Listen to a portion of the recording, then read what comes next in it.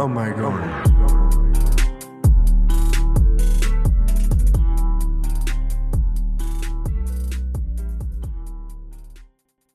Yeah, before we jump in, I know I mentioned it to you in my email, but this translation that I picked up from the local bookstore is definitely it's very modernized. So yeah, Who's the guy that you have? David Ferry is his name. Who was the translator there? Or this is Andrew George. So okay. I mean, this is an edition from 2019. So this is he had an edition, I think, from the 90s, and he just recently updated it with more, there's been more fragments of tablets found and stuff like that. And I mean, it's a pretty good translation, but it would be interesting since we've read different editions. I could also tell based on your notes that we have some of the specifics that you get into don't really appear in my edition, right? And it could be because maybe something is grabbed from some of the Gilgamesh poems as opposed to the epic. But finding these discrepancies is interesting. Oftentimes, if I'm reading something about Gilgamesh online, it's just sort of I'm not sure exactly what the referencing, because it's not something that I read in the text, right? So. But it's kind of it's interesting in the sense that you're forced to have this comprehensive kind of point of view, right? Where little pieces you get or you don't get, not having or having these fragments, you're going to have your interpretations a little bit different, right? And yeah, so I think it's actually a good choice, even if it seems a little counterintuitive, that we just kind of are going into this a little bit blind, right? I haven't read your edition, you haven't read mine, but I think it's good. Yeah, I agree. I do have the Andrew George translation pulled up on Internet Archive, so I'll be able to reference that as we go along. And but yeah, like I said, I made little note, noted pages of hopefully the same approximate section that you would have highlighted in your notes. Maybe we read the George version of it. Maybe we read the Ferry version of it. Talk about how that all comes together. But yeah, I did enjoy reading this version just because it's a little bit like maybe what an epic poem like this would be stylized as if someone was writing it today, or in his case, this was an early 90s translation. So it's sort of this odd dissonance in a way, because you're reading about these old time epic characters and still, the names of the gods, their names, the places that they go, all these things. But then some of the language is very just sort of pared down and oblique and modernized in a way that that you'll see, or viewers will see, just offers a little something different as you're going through. So hopefully it'll be beneficial for everybody. Yeah, and I mean, I guess we could get into some of the specifics now about these, the history of this epic. But one thing I'd point out is, I'm not sure exactly how a translator should handle this translation specifically, because I don't read these languages, but it strikes me as you do want to sort of modernize things a little bit, simply because of the fact that, I mean, Gilgamesh compared to, I'd say, most epic poems, it really is a lot more modern, right? Compared to the Odyssey, compared to even, the Iliad, it's definitely more modern. It's even more character driven, right? Where you get so many nuances and so many kinds of Gilgamesh might be sort of characterized a certain way, but then you immediately see a set of behaviors that contradict that. And then after that, you see some other kind of transformation. You don't get that as much with these other ancient epics, right? Which, you would think okay, so if you have this truly modern technique that is not really available elsewhere, when it comes to the individual lines, how you might phrase certain things, I think it makes sense, right? I think I could justify some of these slightly more modernized renderings of lines that might, be a little bit more prosaic otherwise. I mean, do you want to get into the history of the text, I guess the various versions and how it came to be how it is now? our editions that we read today. Yeah, I think we should, and we can talk a bit about. For me, when I was going through, I was asking myself, why is this poetry? Why is this one of our oldest versions of poetry? And it is an epic poem, so it's quite a bit different from a lot of the poetry we might read today, and striking from the standpoint of, with this and with other epic poems from the past, there's this sense that these characters have to be really grand. They have to go to epic places. They have to have these battles and do glorious things for it to be noteworthy enough to put down in an oral tradition, and then maybe now in a written form like they were on these tablets. Whereas today, a lot more poetry, some of it can still have that flavor to it, but you can have just as good and in fact quite a bit better poetry from small moments, insignificant people or insignificant seeming things, and extract meaning out of it. So it's interesting to read something like this from so long ago and trace poetry's arc to today. But one of the things that maybe we can go back and forth on is, why this? Why did this become one of our oldest examples of poetry in any way? But yeah, let's talk a little bit about how it came to be. Right, there were these different tablets that were written out. What were the approximate years on this? It's like 2500 yeah, the first ones, you would have, what do I have here? So so this is after he was deified, right? So like Gilgamesh himself, from 2900 to maybe 2300, people don't exactly know when he was the king of Uruk, right? The city state. Mm-hmm. But at some point, for whatever reason, he was deified. He became part of this kind of cult tradition. And so it's like the Old Babylonian and then the Standard Edition. So the Old Babylonian is so it's 2100 BCE. Yep. And the recompiling also don't exactly know when it was done, but the latest is 1200 BCE. So a little more than 3,000 years ago at this point. It would be the latest point that the edition that we're talking about was recompiled, right? Into the Standard Babylonian, as it's known now. Yeah. Okay.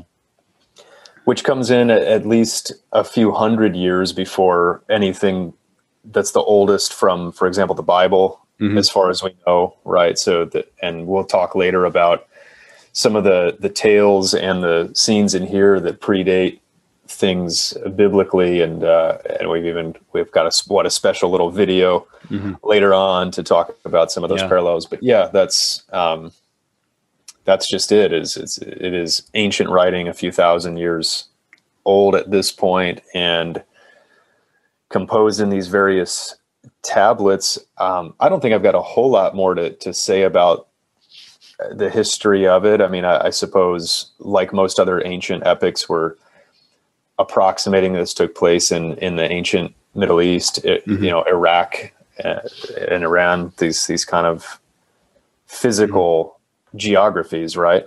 That's the I'm not sure exactly how your edition differs in this respect, but I actually have when you have a broken tablet, right, from the Standard Edition, where you sort of have to make guesses as to what's written in there. Oftentimes Andrew George is just retranslating pieces from the Gilgamesh poems, right? So before, you had the what is known as the Epic of Gilgamesh, you had the Gilgamesh poems.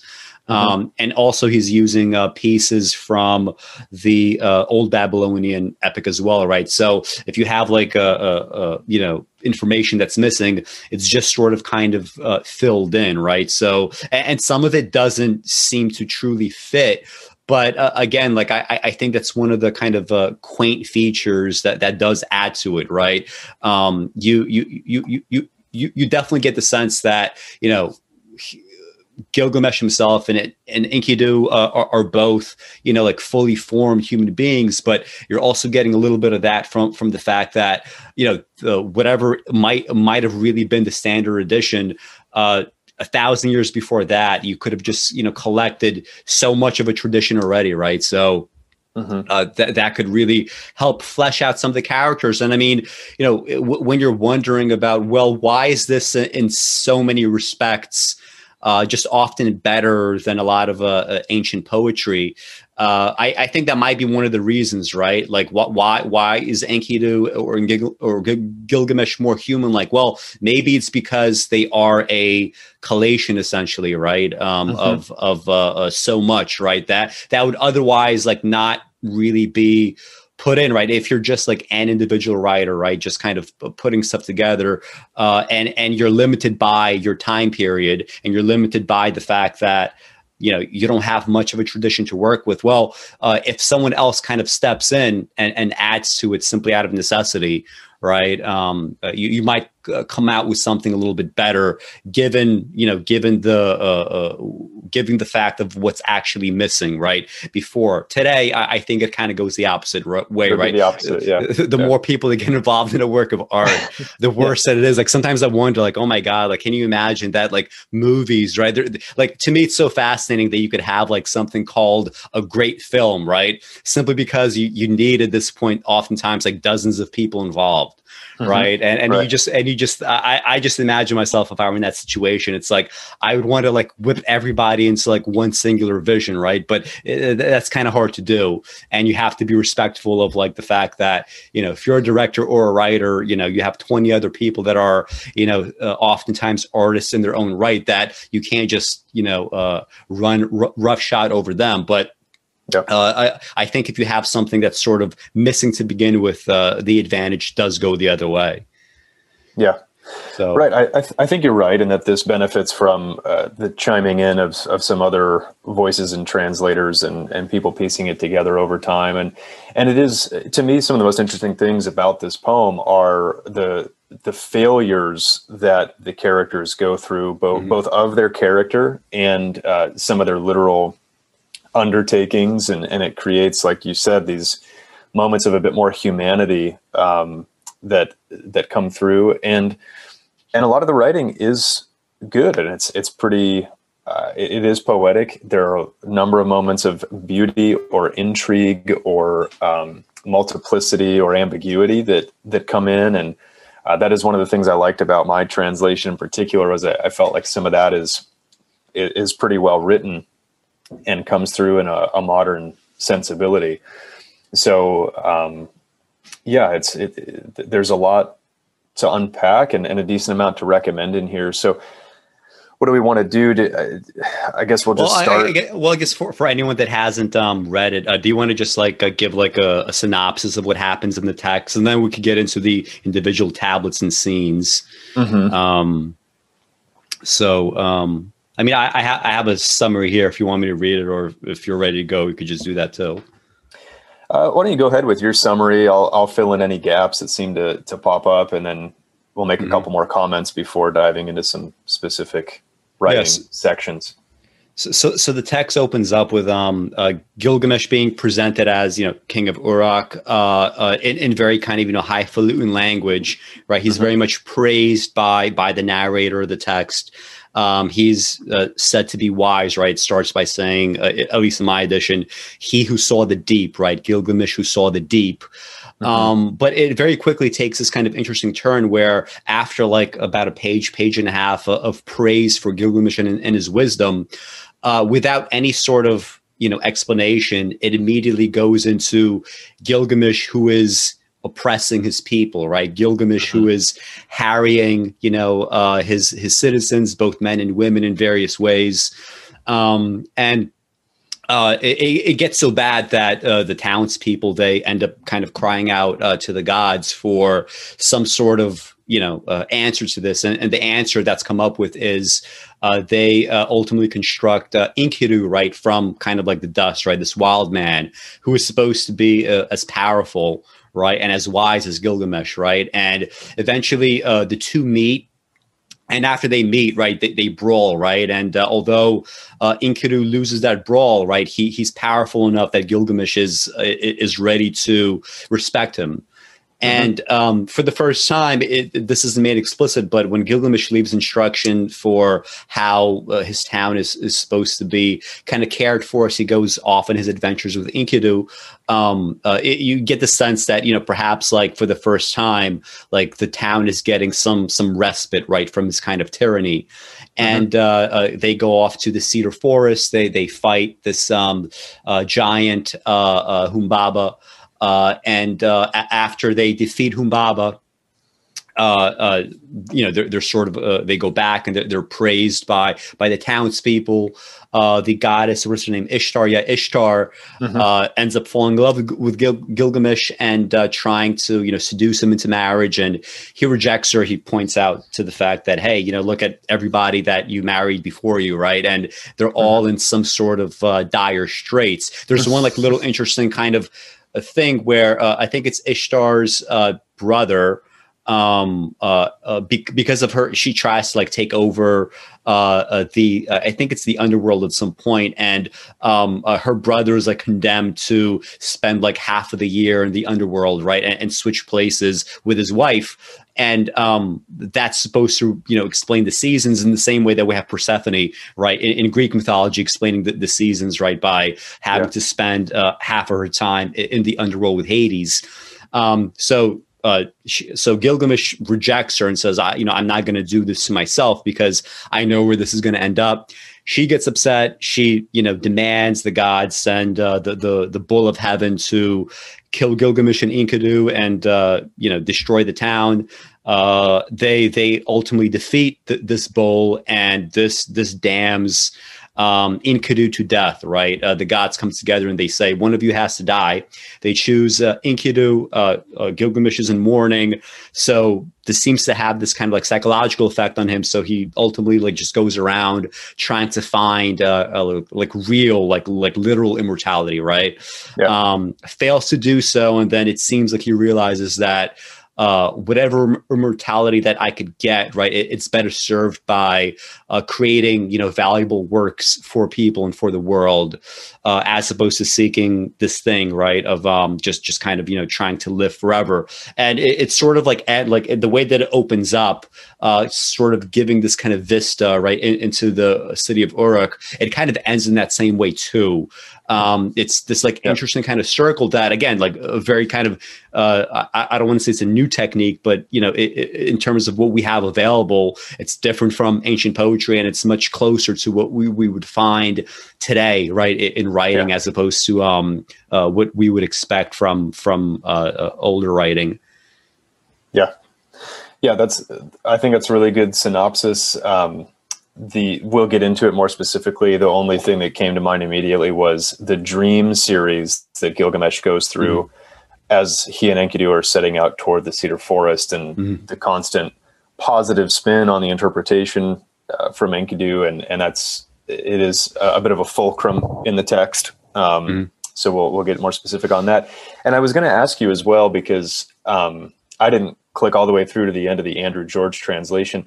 Is tablet 12 included in that, where Gilgamesh loses his quote drum and drumstick into the underworld and speaks again with Enkidu? I think he puts it into an appendix, like with a summary, but I don't think it's in here.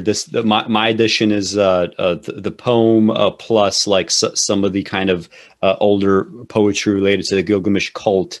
But so like, can you, cause I noticed that in your notes, but since I didn't remember reading that, I wasn't sure what to refer to. So what happens with this drumstick, and what is the purpose of, tablet 12, since we're just kind of summarizing still? Yeah. So it is basically an appendix or epilogue kind of piece. It's not very long at all, probably about the same length as any of the other tablets, but it kicks off with, it feels almost like a jump cut to some years later or something, right? And so Gilgamesh has been in the home of a carpenter and had a drum and drumstick fashioned for himself that then fell through a quote, a hole in the floor or a hole in the earth down into the netherworld. And he has this conversation with Enkidu where he asks about the possibility of retrieving it, or Enkidu even offers to get it for him. And so there's this setup where the reader thinks that maybe they'll have some kind of reunion, or maybe maybe Enkidu can come back to life or be resurrected. You're not quite sure what's going to happen. And basically they do talk for a bit, and they have this moment of going toward that kind of thing. And more or less it's just shown once again that Enkidu is essentially a spirit or a shadow at this point and will not be returning. And so then when Gilgamesh realizes that, he just starts asking Enkidu about the netherworld. It's this curiosity of sorts where he kind of says, hey, I've heard this about it. Is that true? Or tell me how this goes according to what we've heard before. And Enkidu kind of walks him through it. So in my translation, I'm happy to, maybe when we get through to that, to the end of all the other 11 tablets, read a couple sections that I thought were A, interesting, B, some good writing and good phrasing, and maybe lastly, just sort of set up a couple interesting juxtapositions with the rest of the text, because it ends in a similar to what you just said with the end of tablet 11 for the main story, where it's this sort of pan out where we're just looking at Uruk again, and it's sort of just left in a way that feels like more modern and cinematic almost. The end of tablet 12 is kind of like that too, where it's just there's not a whole lot of resolution. It seems to end quite abruptly when you're reading it, but then when you're done with it, it's kind of like, you know what, that's actually a more interesting way for this to wrap up. That's sort of intriguing. So yeah, I think it's worthwhile. It's an interesting. Okay. Yeah, let's get to that, because one thing I was going to ask you is it weaker than the rest? Because tablet 12, from what I read, it was sort of added like much later, and you know, it kind of made me think like, you know, is this going to be a sort of, you know, Ecclesiastes type thing where like the final chapter is just kind of, you know, added at the end, and it feels like it doesn't truly fit. It feels like it's just kind of this thing to justify, you know, a kind of like more, you know, a typically biblical interpretation of God and spirituality. But yeah, that's interesting. We should get to it after. I mean, let's just like, I guess, start then with tablet 1 and whatever that we found in it. So like it starts this way, right? So this is how it's differentiated from the Old Babylonian, right? The Old Babylonian has a different starting line, and the standard edition begins, "He who saw the deep, the country's foundation, who knew the proper ways, was wise in all matters. Gilgamesh, who saw the deep, the country's foundation, who knew the proper ways, was wise in all matters. He explored everywhere the seats of power. He knew of everything the sum of wisdom. He saw what was secret, discovered what was hidden. He brought back a tale of before the deluge," right? So there is a flood myth, right, in Gilgamesh, and in Sumerian religion in general that we're going to get to, which is almost identical actually to the biblical flood myth. And so this is kind of how it starts, right? It's about a page and a half of really kind of praising Gilgamesh, right? And we have like phrasing like, you know, surpassing all other kings, heroic of stature, brave scion of Uruk, wild bull on the rampage. It starts to then like get into these characterizations that are, you know, a little more kind of like, it made me wonder, like I put this in the notes, like what is the difference between our interpretation of goodness versus greatness compared to maybe how the ancients saw it, compared to how Nietzsche saw it? Like Nietzsche had a much more kind of, you know, a Greek view of a phrase like terrible, right? Or a Greek view of a phrase like greatness. Like even something like, you know, in history, like Ivan the Terrible, right? It's not necessarily even that he's just bad, right?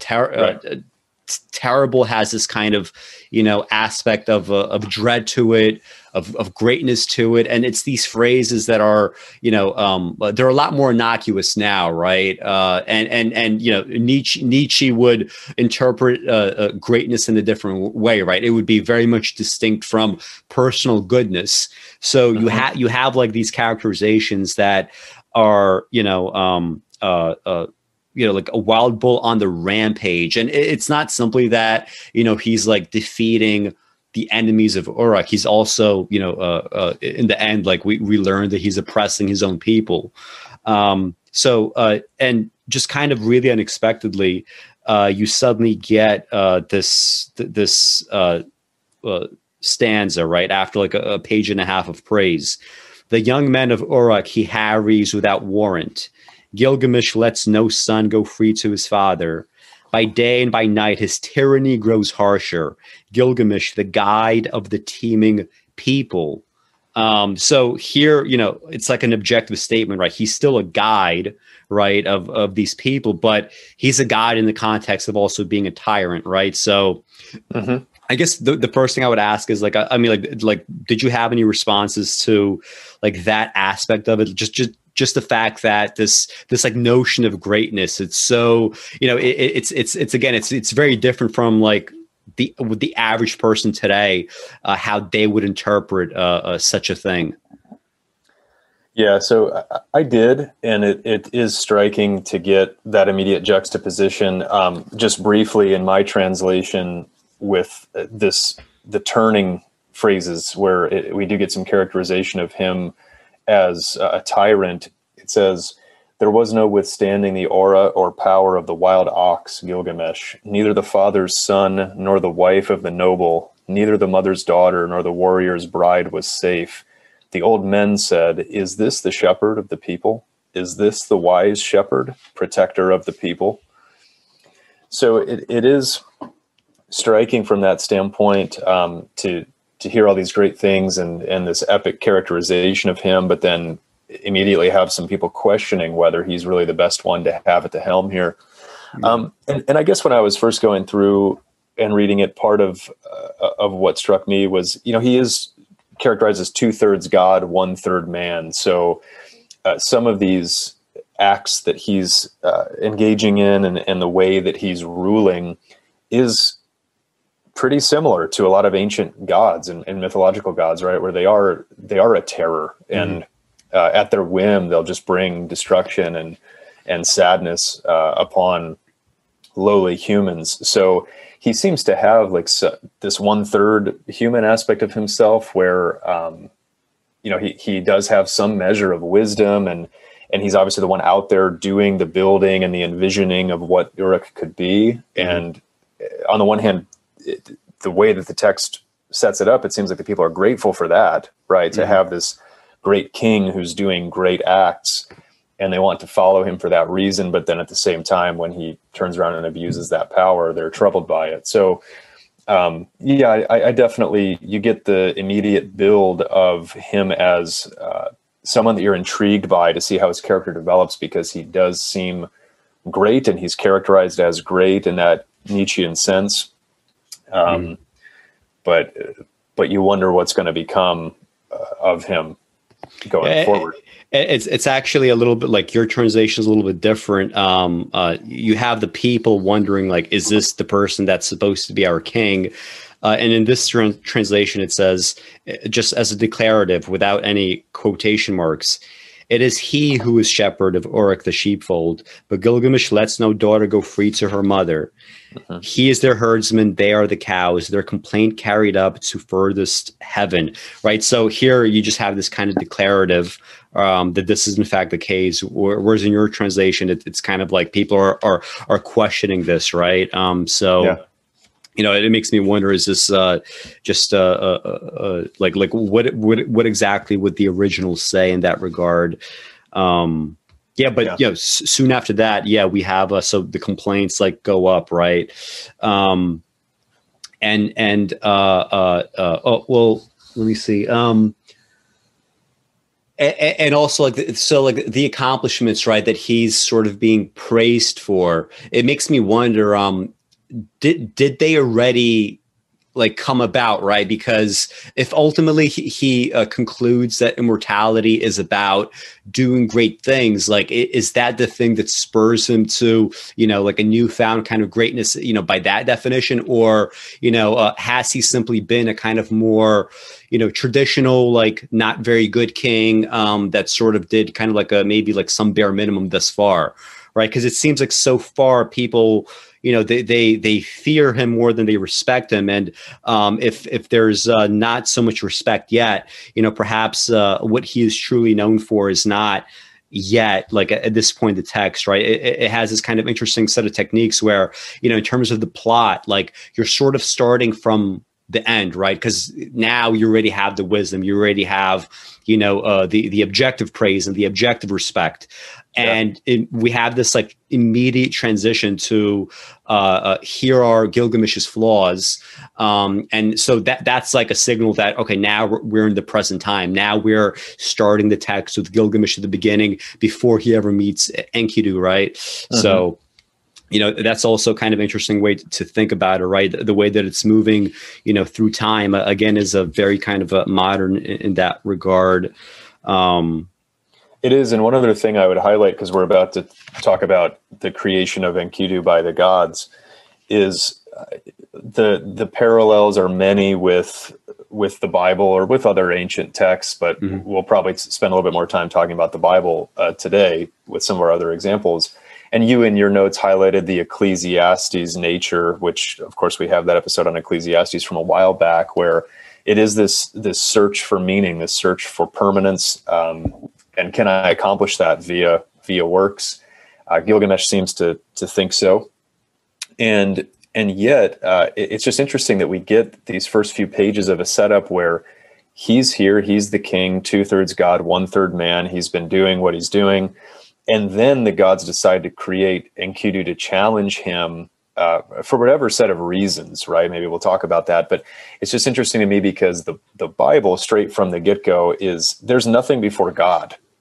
In the beginning was God, and he creates Adam and then subsequently Eve. And so even though there are certainly parallels, and it's talked about quite a bit in some of the literature on this, where the creation of Enkidu is kind of a precursor to the biblical creation of Adam. It's still pretty different because the set of reasons is so different. I mean, we need someone to challenge this other person who already exists and has been going about ruling for some time. So to me, I mean, I get the parallels, but that's, as I was holding that in my head and reading through this, I was like, yeah, but this is so different, and in a way modern, that there's some sort of rationale for the creation of Enkidu to challenge this other man who's kind of getting out of hand. So, yeah.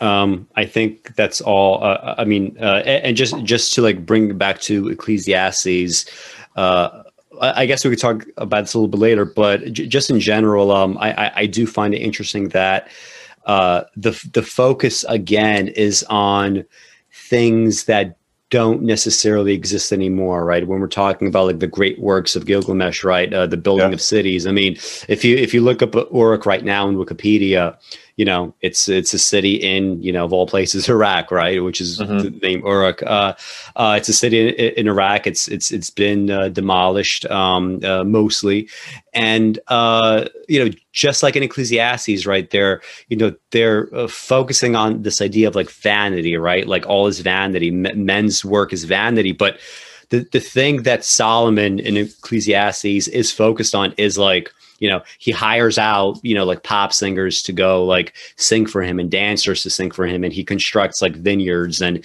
he seems to be like overindulging in wine and drugs and, things that, are, they're more aesthetic than arts related, right? They're more kind of experiential, right? In the sense that, aesthetics is more kind of about the experience of art as opposed to art itself.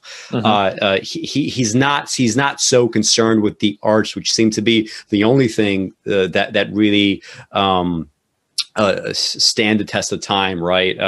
And you have the same thing here, but the irony, of course, is that for all the kind of critique you might say of Gilgamesh being overly focused on the here and now in terms of like constructing of like physical structures, the cult that is developing around him, let's say that he was like really good at what he did, and that's what justified the subsequent cult. That cult was large enough to eventually create, a work of art that is used to this day, right? That is referenced, that is read, that appears in different ways and inspires like new art, right? New works. And we have this text before us, right? But we don't have the city. Right.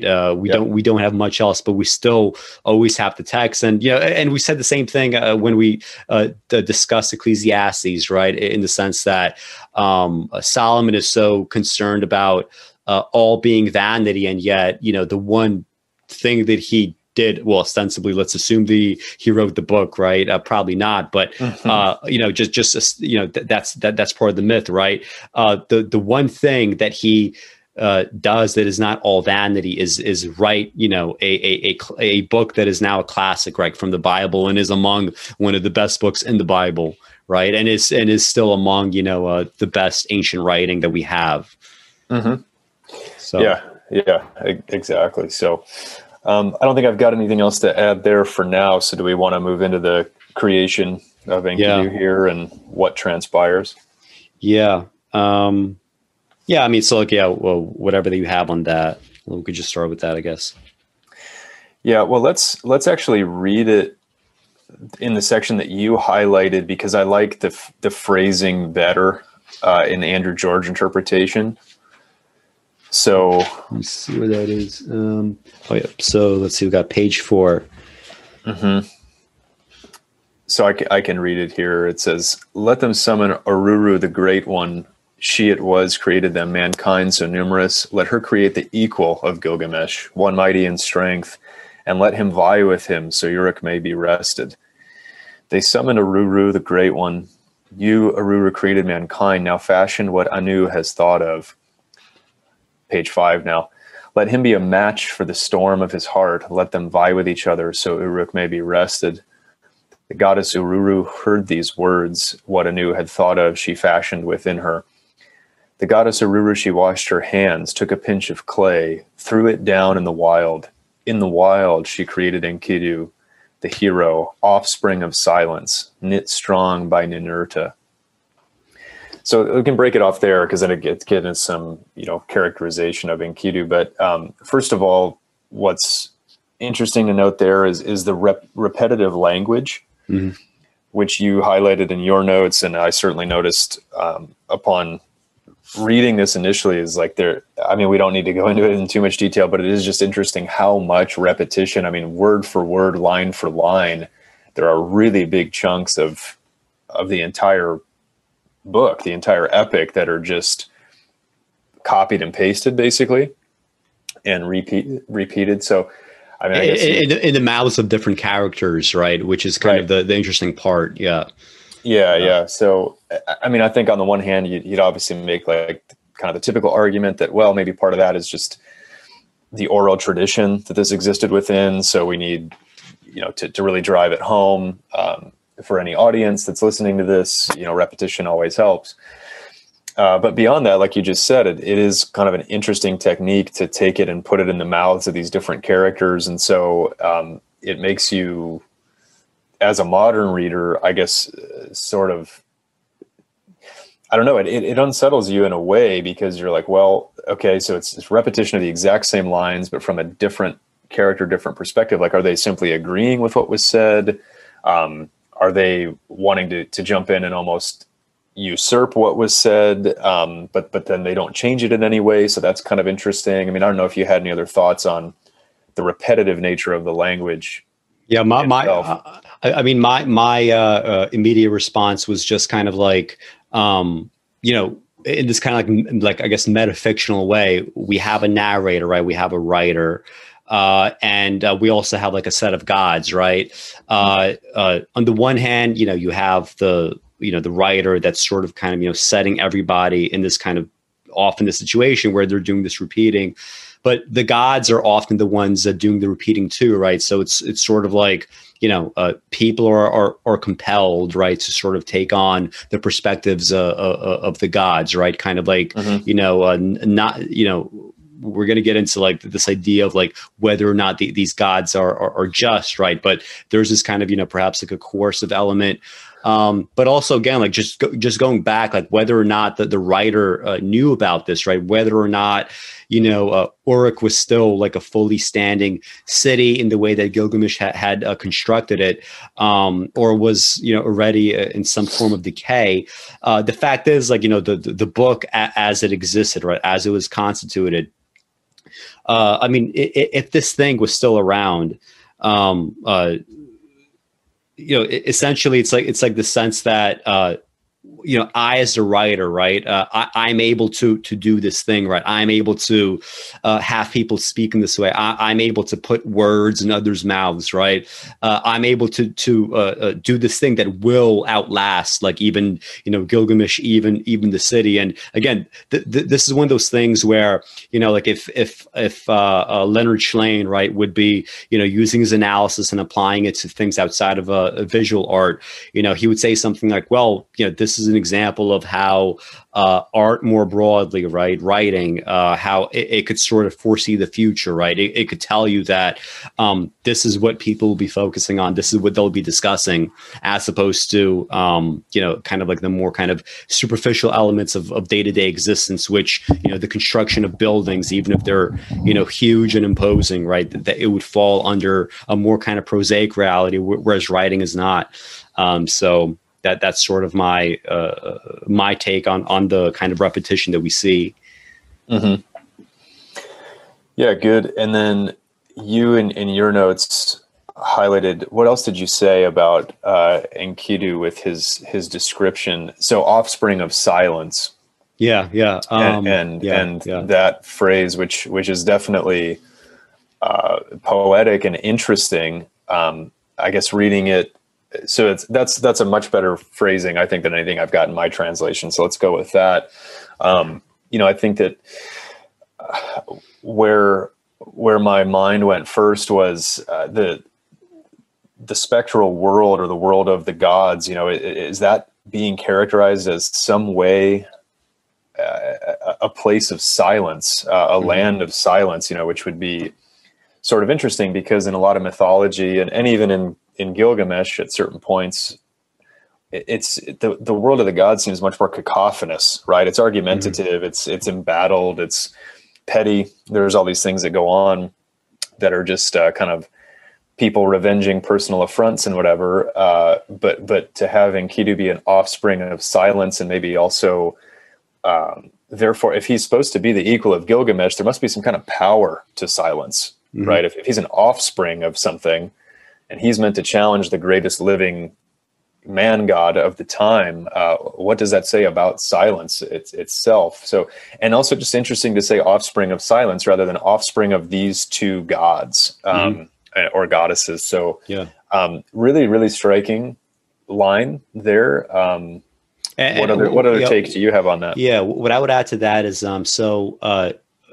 like you often get, like, in various like religious traditions, this idea of, like, some kind of void, right, before creation.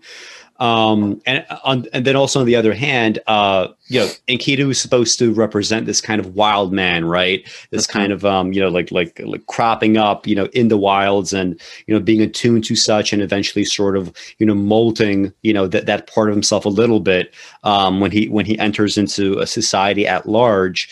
But when you think of, like, this idea of, like, characters being presented as a kind of, like, noble savage in some ways, like, there is oftentimes, like, a pejorative element to instinct, right? To being, like, like a deaf and dumb mute, right? If you, for example, have no language, like as a wild person or a wild animal.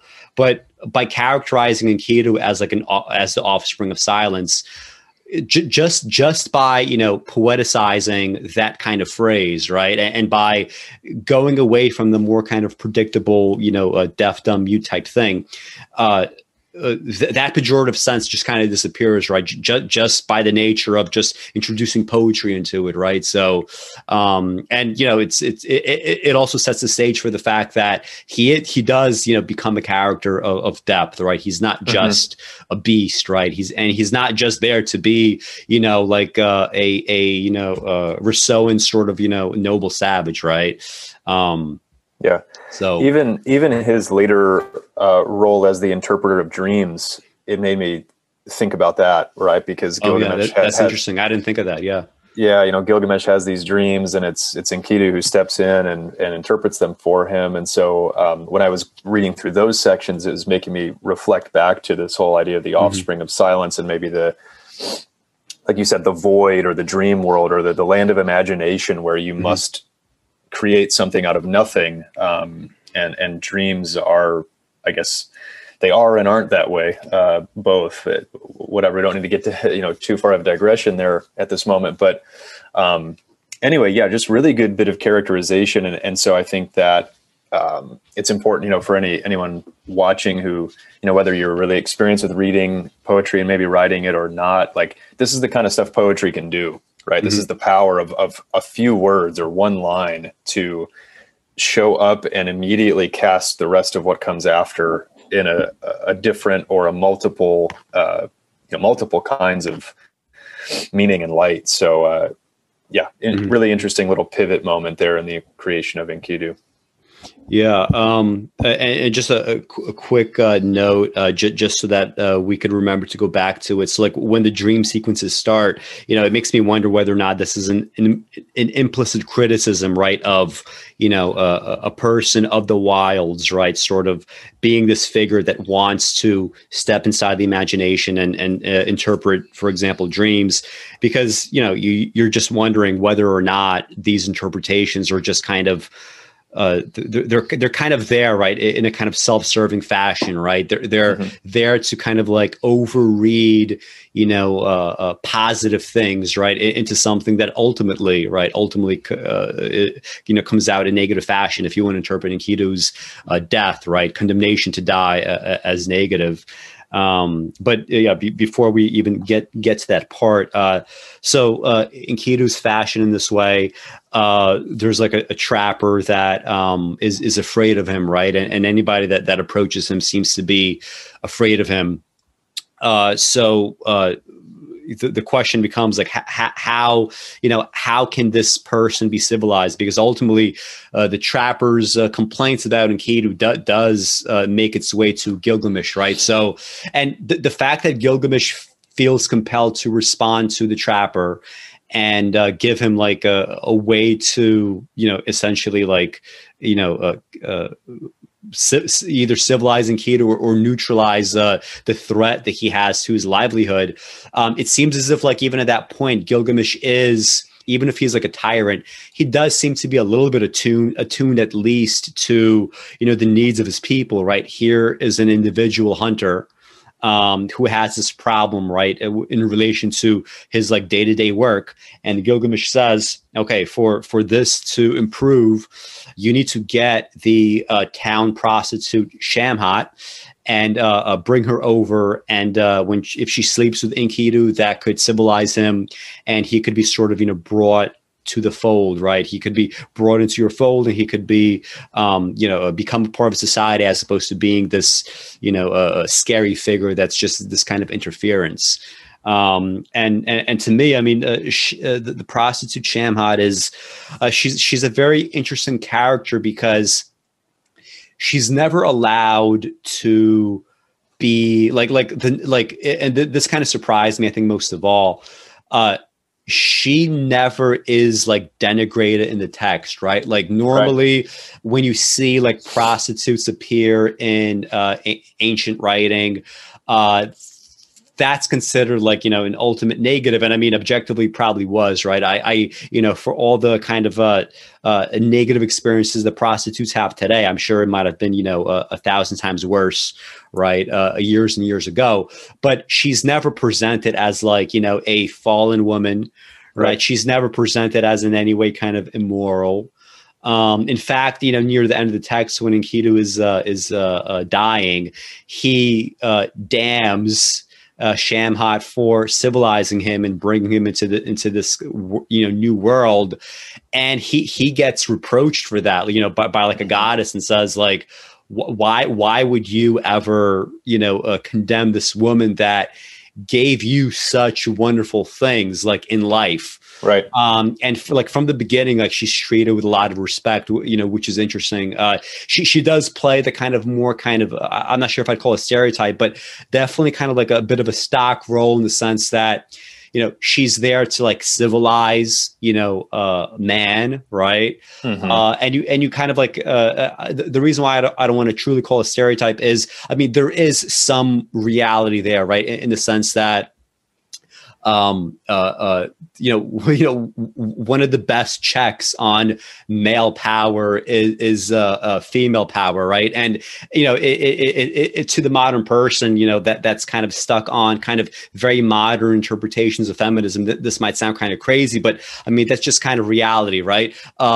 China used to have these male riots from men who were just so that they would outnumber women so much that they felt like I can't have mates here. This is a problem, and there would be these riots related to the fact that there's nothing to placate them, right? So we know that anthropologically this is kind of reality, right? Like men who do not have access to women, this causes a kind of a kind of like violent dissolution in society. In the same way that women not having access to men, it's not like a violent dissolution, but it's a dissolution of a different sort, right? It's just that male versus female kind of if you want to interpret things a little bit biologically, whatever the imperatives are, they lead to both the same kind of negative conclusion in that way. And Shamhat, she's made to play this kind of role. But it's never done in a way that's kind of, it's never overdone, right? It's never truly like a negative thing. And she's always treated with a lot of respect. And the one time when she's being damned, right? Literally like a goddess intervenes and says, you cannot say this. This is not rational and this is not fair. And this does not take into consideration everything that she was able to do for you. Yeah, that's all true and well pointed out. I think another interesting parallel to make here is again, if we're going to look at the Bible and the creation of Enkidu being some kind of parallel for the creation of Adam, and then as opposed to the story of Adam and Eve, where then Eve gets created out of Adam's rib and more earth. Shamhat is already. She already exists. She's already there. She's in Uruk, and she's commanded to go, see Enkidu and civilize him and sleep with him. And the way my text phrases it is show him what a woman can do, I think. And so, all of that happens and plays out. And then, like you said, she's never really ridiculed.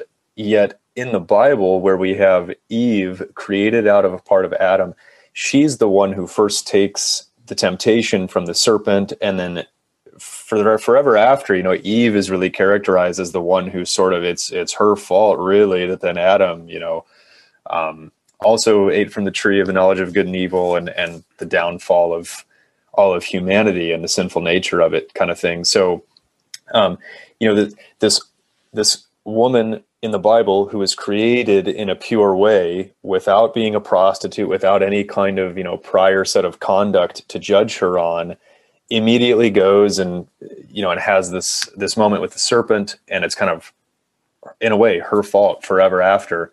Whereas here, Shamhat, who could have been in some way, looked down upon as a prostitute for the things that she's been doing, or the role she's had in society in the past, has kind of this moment of a real positivity in a way, where she goes out and plays an important role for the whole rest of the story and is never ridiculed for it. So just something I noticed reading through.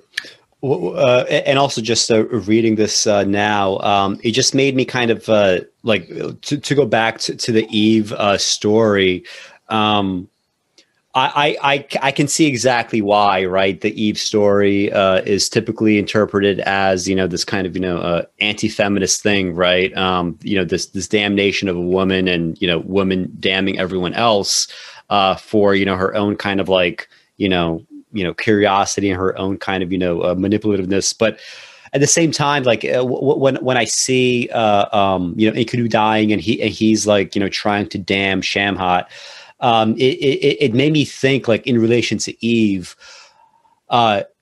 maybe a Christian might interpret the story in such a way, but I wonder to what extent, like, can we really damn Eve as like just by the text alone, right? I mean, so when Enkidu ends up complaining about, like, this is what you did to me, you brought me into society for no reason. I could have just been with my flocks forever and I would have still been alive.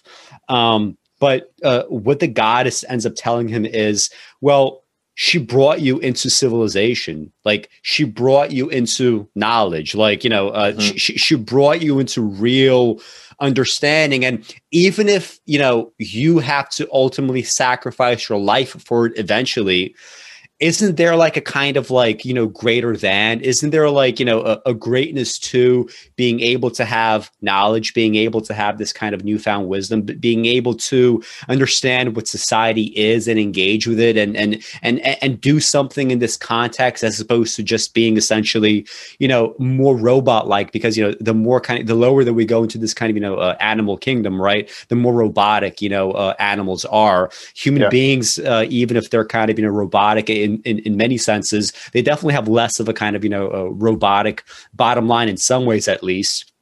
And I think, like, in the context of Gilgamesh, which is why this is kind of so interesting to compare to the Bible, in the context of Gilgamesh, it does seem to me that Eve does fulfill a similar kind of function as Shamhat, which is she introduces Adam to actual knowledge, the actual meaning of being a person, right? Of being a human being. And it's true that, being a human being comes with so much suffering and so many negatives. But I wonder, is that really worse than a situation where you're kind of like just, essentially a faultless animal that can do no wrong because God sort of, engendered this kind of machine and set it rolling without any kind of input from you?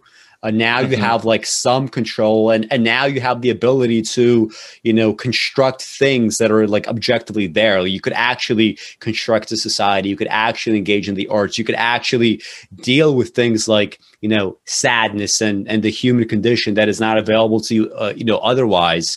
And, mortality itself gives you a sense of purpose and a sense of, I must do certain things and I must avoid others, right? The line from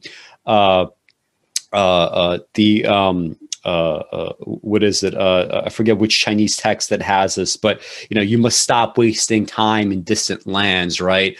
So it seems to me like there's definitely many interpretations of Eve, through the lens of Gilgamesh that would make it seem as if like this is not the negative that it's portrayed to be, as long as you are okay with like being a human being, right? Like if you want something else for you, right, fine. But if you're actually okay with being a person and you're not pining for, just a pure animal kingdom, just like Shamhat, Eve in some ways creates a service, right, for the world that God, ironically, is not able to do for people, right, himself. Right. Well, and one final thought there before we move on is just that the other key difference is in the Bible, this effort to know is viewed as evil. Yeah. Right? It's portrayed as a sin and it's a problem, and you were trying to get on God's level, and therefore you must be punished for that. I'll give you what you want. Now you'll have all this knowledge of good and evil, which will bring you suffering and pain and difficulty in childbearing, and the earth won't yield crops for you, and all these kind of things that happen as a knock-on effect in the Bible. Whereas here, it's like, if Enkidu enters into society, it's more positive. He's not trying to be a god. He's just trying to go live where people live and see, do what people do, rather than, exist as, like you said, kind of an robotic, instinctual only animal type existence. So anyway, now, he goes to Uruk with Shamhat and wrestles with Gilgamesh, and things transpire from there. So you want to jump to that? Yeah. So, I mean, is there like anything else in tablet one?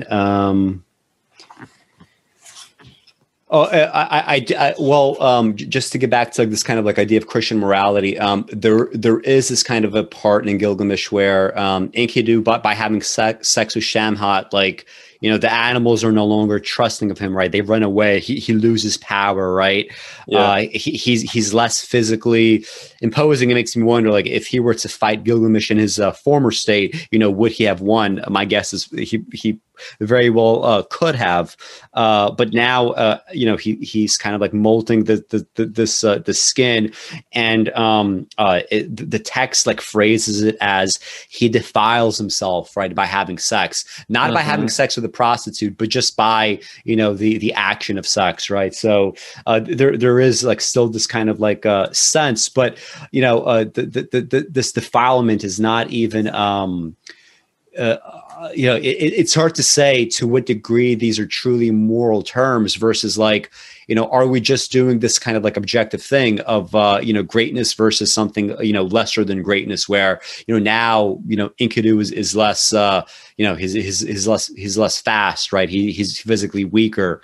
And again, just kind of like the irony that Gilgamesh is the one that ultimately, you know, through kind of like no, you know, it's almost as if like the gods knew, right, that if we create this Enkidu who's going to create some kind of, you know, problem for the society, right, where a trapper is not able to make his living anymore, Gilgamesh, being Gilgamesh, will be compelled to civilize Enkidu, right, and ultimately force Enkidu into a meeting with him, right? So, you know, it's almost as if like, you know, it was written, right? It was preordained in some ways.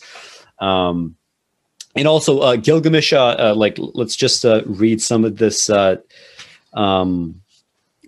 Like, so Gilgamesh, after Enkidu is constructed, he has, you know, he has dreams as well, right? He has dreams of Enkidu, right? So when he speaks to his divine mother, this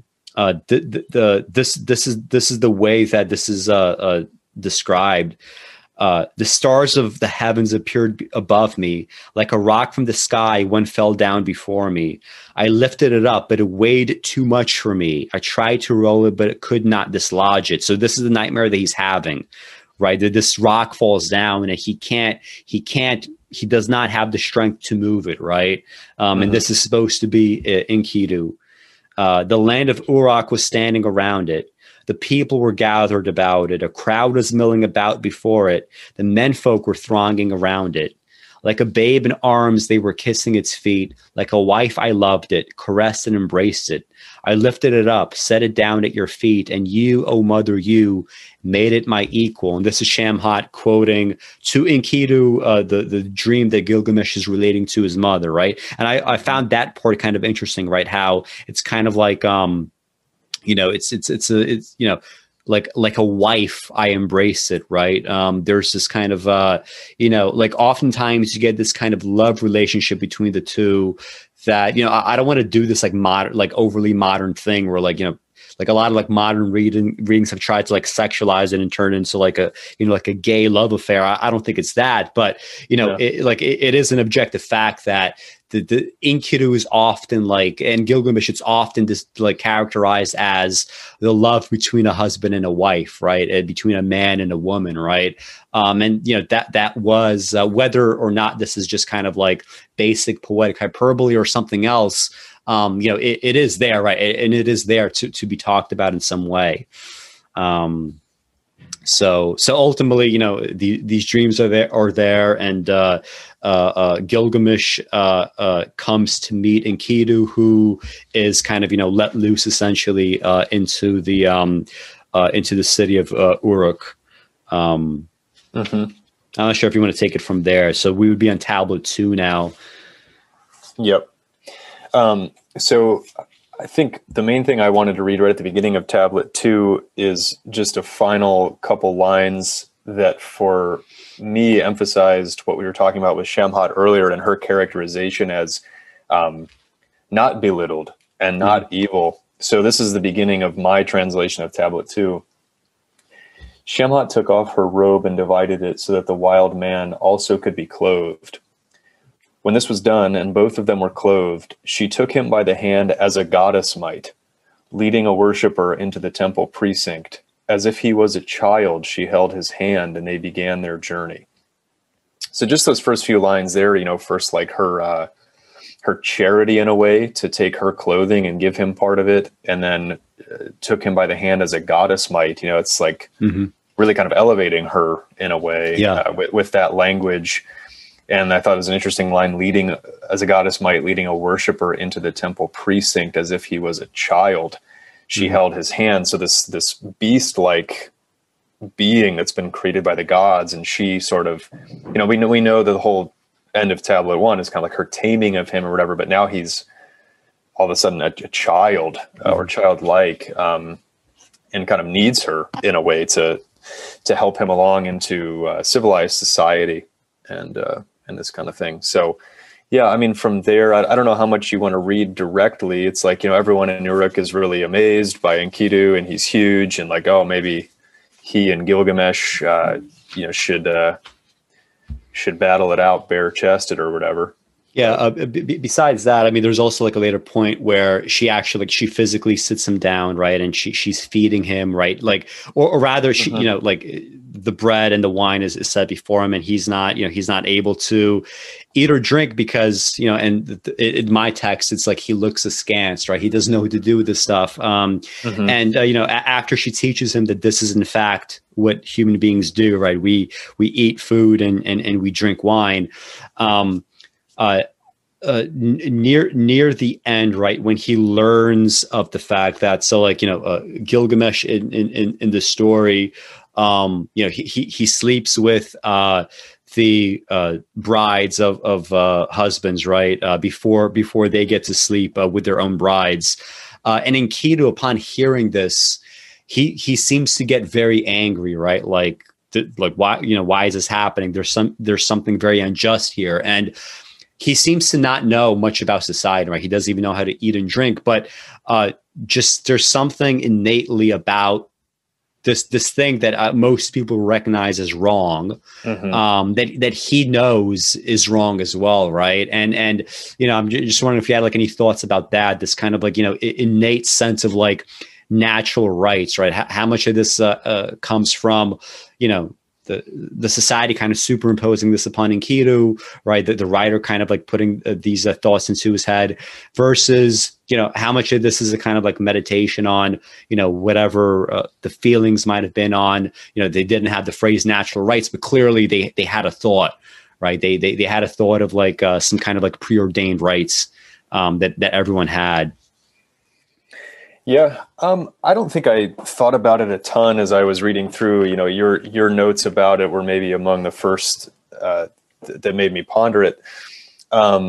So potentially there is that going on here with some kind of idea of natural rights, or even moralizing to a certain extent. To me, again, maybe one of the most interesting things is that this is coming from a fellow human being, at least of a sort. Enkidu to Gilgamesh, or at least in his mind, is thinking, that's not right. Whereas if you look at, again, the Bible, maybe any kind of sense that someone taking, multiple wives, or like my mind went to the story of David with Bathsheba, right? Where, he takes her as his own, and like, then he ends up in this quandary where he has to kill her husband by putting him on the front lines of a battle so that he dies, and he can sort of get away with it, but then he feels guilty over it. But you get the sense that all of that comes either from him internally or from God, kind of like, I don't know, coaxing that out of him. But nonetheless, at the end of the day, like, David goes on and he keeps Bathsheba for a wife, and he sort of, continues on in this vein and whatever. And once Enkidu and Gilgamesh end up brawling, for whatever set of reasons, whether it's simply just this desire to have a showdown and see who's stronger, or maybe Enkidu is harboring some kind of like negative feelings toward Gilgamesh, and like, well, I need to show him, what he's doing isn't right, and I'm the only one who can really stop him, or a combination of all of that. The fact is, once this goes on, the whole trajectory of the text changes, and now the two of them start to focus on like external things and other ventures they could take on together. And so in a way, it like does change Gilgamesh for the better. He begins to cast his gaze out toward bigger, broader things. Potentially now he's still selfish in his motives, right? He thinks to himself, if we go battle Humbaba, whether I lose or win, I'm going down in the history books, right? People are going to remember me. So there's still that, but that was my main set of thoughts. Is like, again, this idea of morality maybe coming from another somewhat equal being rather than from above with the gods. Yeah. One thing I want to ask before we finish. So Tablet 2 ends with the two of them. So Enkidu confronts Gilgamesh about this, this practice that he's engaged in. They fight. Gilgamesh wins, and but they become friends. Based on the notes that you sent me, though, it seems as if your text paints Enkidu as the one that is like very enthusiastic about going out into the cedar forest to fight Humbaba, whereas in my text, Gilgamesh is the one that goads Enkidu on, and Enkidu is the one that says, "Listen, you may want to do this, but I know who this creature is, and he might be too ferocious even for us, right?" And even before, like Enkidu is kind of like saying like, there's this kind of like terror that that enters him, as if he knows that Gilgamesh is going to ask this thing, right? And as if like it's going to set this chain of events that ultimately ends with Enkidu dying right after the bull of heaven is slain. So in your text, is it Enkidu that is the one that is like enthusiastic about going into the cedar forest, or what? At least in Tablet 2, because that sort of changes later on. Yeah. No, that is interesting, because now I didn't notice this on the first go round, but I'm on the Andrew George translation where it says Gilgamesh opened his mouth saying to Enkidu, "Ferocious Humbaba, let us slay him so his power is no more." And yeah, in my text, right before it says Enkidu and Gilgamesh embraced and kissed and took each other by the hand, and then skipping down, Enkidu spoke these words to Gilgamesh: "Humbaba's mouth is fire, his roar the floodwater, his breath is death. Enlil made him guardian of the cedar forest to frighten off the mortal who would venture there, but who would venture there? His mouth is fire." It does this like repetition again. "Helpless is he who enters the cedar forest, but Gilgamesh replied, who is the mortal able to enter heaven? Only the gods can live forever. The life of man is short. What he accomplishes is but the wind." Very Ecclesiastian again there. "Where is the courage that you used to have? Where is the strength? It is Gilgamesh who will venture first into the cedar forest, and you can follow after, crying out, 'Go on, go forward, go on, embrace the danger. You who have fought with lions and wolves, you know what danger is. Where is your courage? If I should fall, my fame will be secure. It was Gilgamesh who fought against Humbaba." So, it's still kind of Gilgamesh who really posits, like, let's actually go do this. But in my version, it is Enkidu who first even brings up Humbaba. Yeah. I mean, I guess we could, this immediately brings us to Tablet 3. And this to me was like part of the characterization, right? So like, Tablet 2, Gilgamesh, maybe he has like a bunch of testosterone running after winning this fight against, this guy that everybody, is so curious about and seems so powerful. Yeah. But as Tablet 3 starts, and he still seems to be like off of this kind of high, as the text goes on, though, it's really Gilgamesh is the one that becomes fearful, right? He's the one that becomes uncertain in the face of Humbaba, and ultimately, when they actually have him, at a place where they're able to kill Humbaba, Enkidu has to keep telling him over and over again, stop being manipulated by Humbaba. He's just saying these different things to you because, he wants you to spare his life, and then he's going to kill you. So let's just kill him and get it over with. Right. So, it's this kind of interesting inversion where, Gilgamesh is the one that becomes frightened, and Enkidu is the one that has to be, like earlier on, like in tablet 2, or maybe it's tablet 1, Enkidu is also characterized as the savior of Gilgamesh, right? And that's kind of an interesting phrase to use, right? I mean, it's kind of like savior in what sense? Well, in the physical sense of like he seems to have saved Gilgamesh's life in terms of like not, falling prey to Humbaba's like wiles. But also he becomes like, in a spiritual sense, a savior in terms of just giving him a greater purpose and direction that goes beyond personal fame or just, personal like overindulgence in whatever, right, that he seems to be interested in before meeting Enkidu. But again, like just back to the characterization, like so far, like we get a whole lot of stuff, in the kind of the internal movements of these characters that, you're not going to get in like the first, few pages or the first few chapters of the Odyssey, of the Iliad, which is like really why, like, I even prefer, like, I've always preferred, the Aeneid to like the Greek epics, simply because like, the Aeneid sort of starts with, this person that seems to be like a villain, but is not, right. It's kind of like this anti-hero that is, like it's almost, it's almost as if the Aeneid is making a comment on like Roman imperialism, right? And the fact that like everybody wants their own state and their own people. Everybody, every person, every people has a nationalism within it, right? So to say that,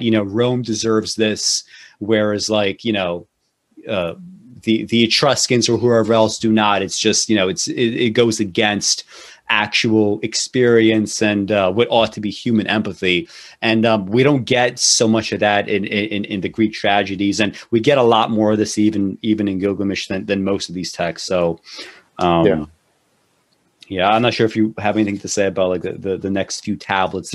They all kind of like come together kind of quickly, right? It's like 3 tablets that are all kind of around confronting Humbaba and their thoughts in the process, right, and the dreams that they have in the process.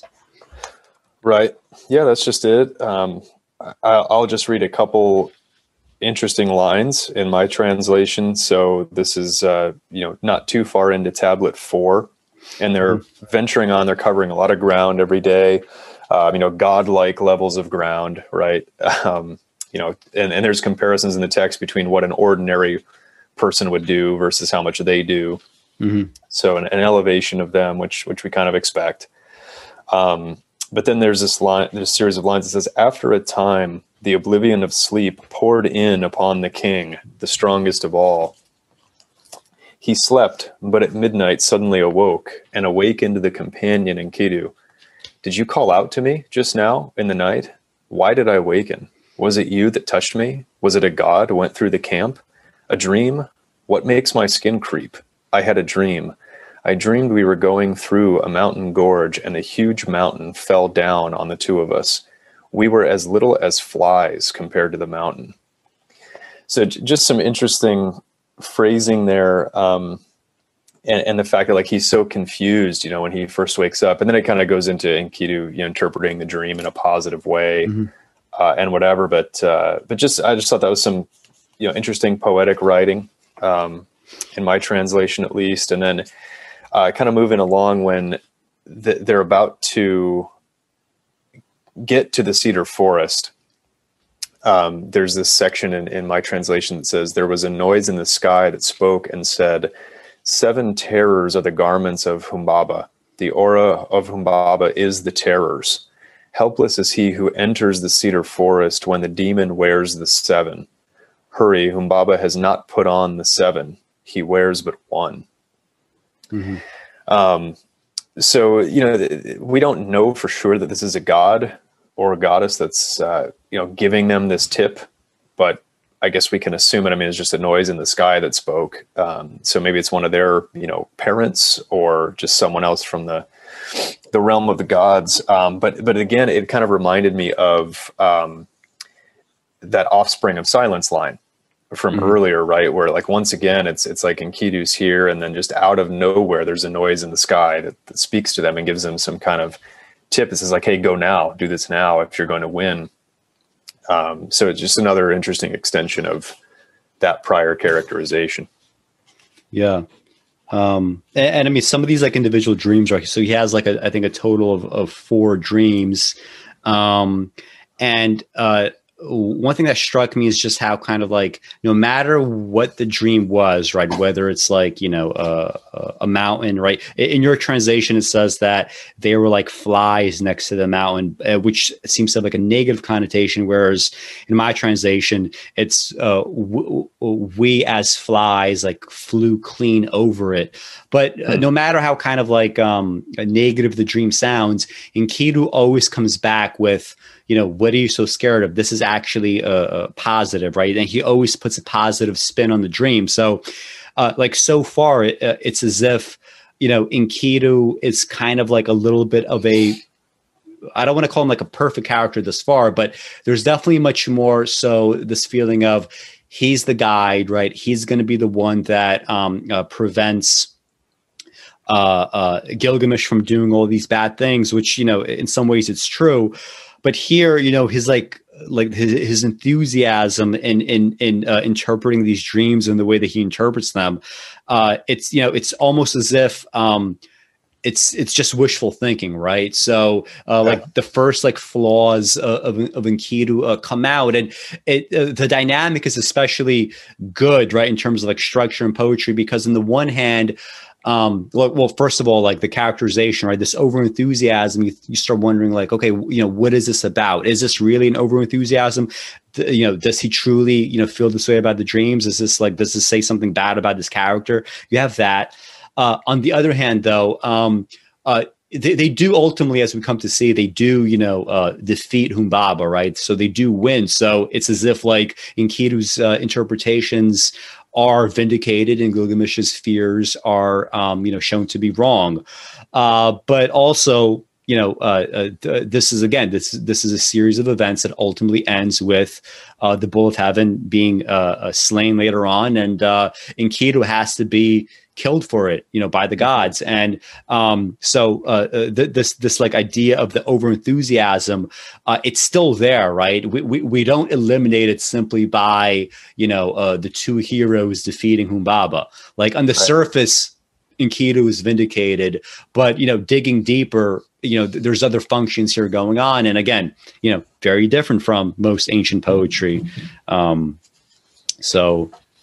Those are my. I'm not sure if you had anything else to add about those dreams or what. Yeah, my other comment in my notes to you was that it's exactly it. There's like this Pollyanna feeling to Enkidu, and part of you wonders like, is there some ulterior motive here? Like, does he want this to keep going because he's the one that was born in the wilds and presumably knows more, but also maybe he lost to Gilgamesh early on, in kind of a more typical ancient writing or poetry. You might be thinking like, does he have a vendetta, right? Is he like somehow like in cahoots with Humbaba at the end of the day to make sure that Gilgamesh gets killed in the midst of this battle, and he can assume power or something? But it's not that trite, and it's not that direct. It really is kind of interesting that he's just more like, no, like together, let's go on and do this. Here's what I think that dream means. And of course the Gilgamesh just listens and is like, yeah, you're probably right. Let's get in there. Let's do this. Yeah. And like wield our axes and whatever. But the thing that struck me though is, I know I keep coming back to it, but like, referencing the Bible in my head, the interpretation of dreams in the Bible and maybe other religious traditions by their prophets is much more varied, right? Some of them are seen positively and like, okay, that's a sign from God that we will be prosperous, or we'll make it through the wilderness and we'll be blessed and whatever. And at other times it's like, no, that's obviously a sign that this particular people group or we will be visited by terror and plague, and there will be problems, and so and so has disobeyed God's will, and so there must be punishment and recompense. Someone has to pay. This particular venture won't be successful. You name it. So there's a lot of both. Whereas here, it's just interesting that it's like every time viewed in a positive way, and even Gilgamesh's mother, when there was that dream, eventually was like, no, there will be one who comes to you as a companion, instead of someone's going to rise up to challenge you. This could be a negative thing, right? So every time it gets a positive spin, and like it pushes the narrative along, right? It'd be weird if they just decided to stop this journey, like right on the edge of the cedar forest, and not go battle Humbaba, right? It wouldn't be much of an epic poem, I guess, if they didn't. Yeah. But anyway, that's where my mind went, was like the relentless positivity is just sort of different and interesting.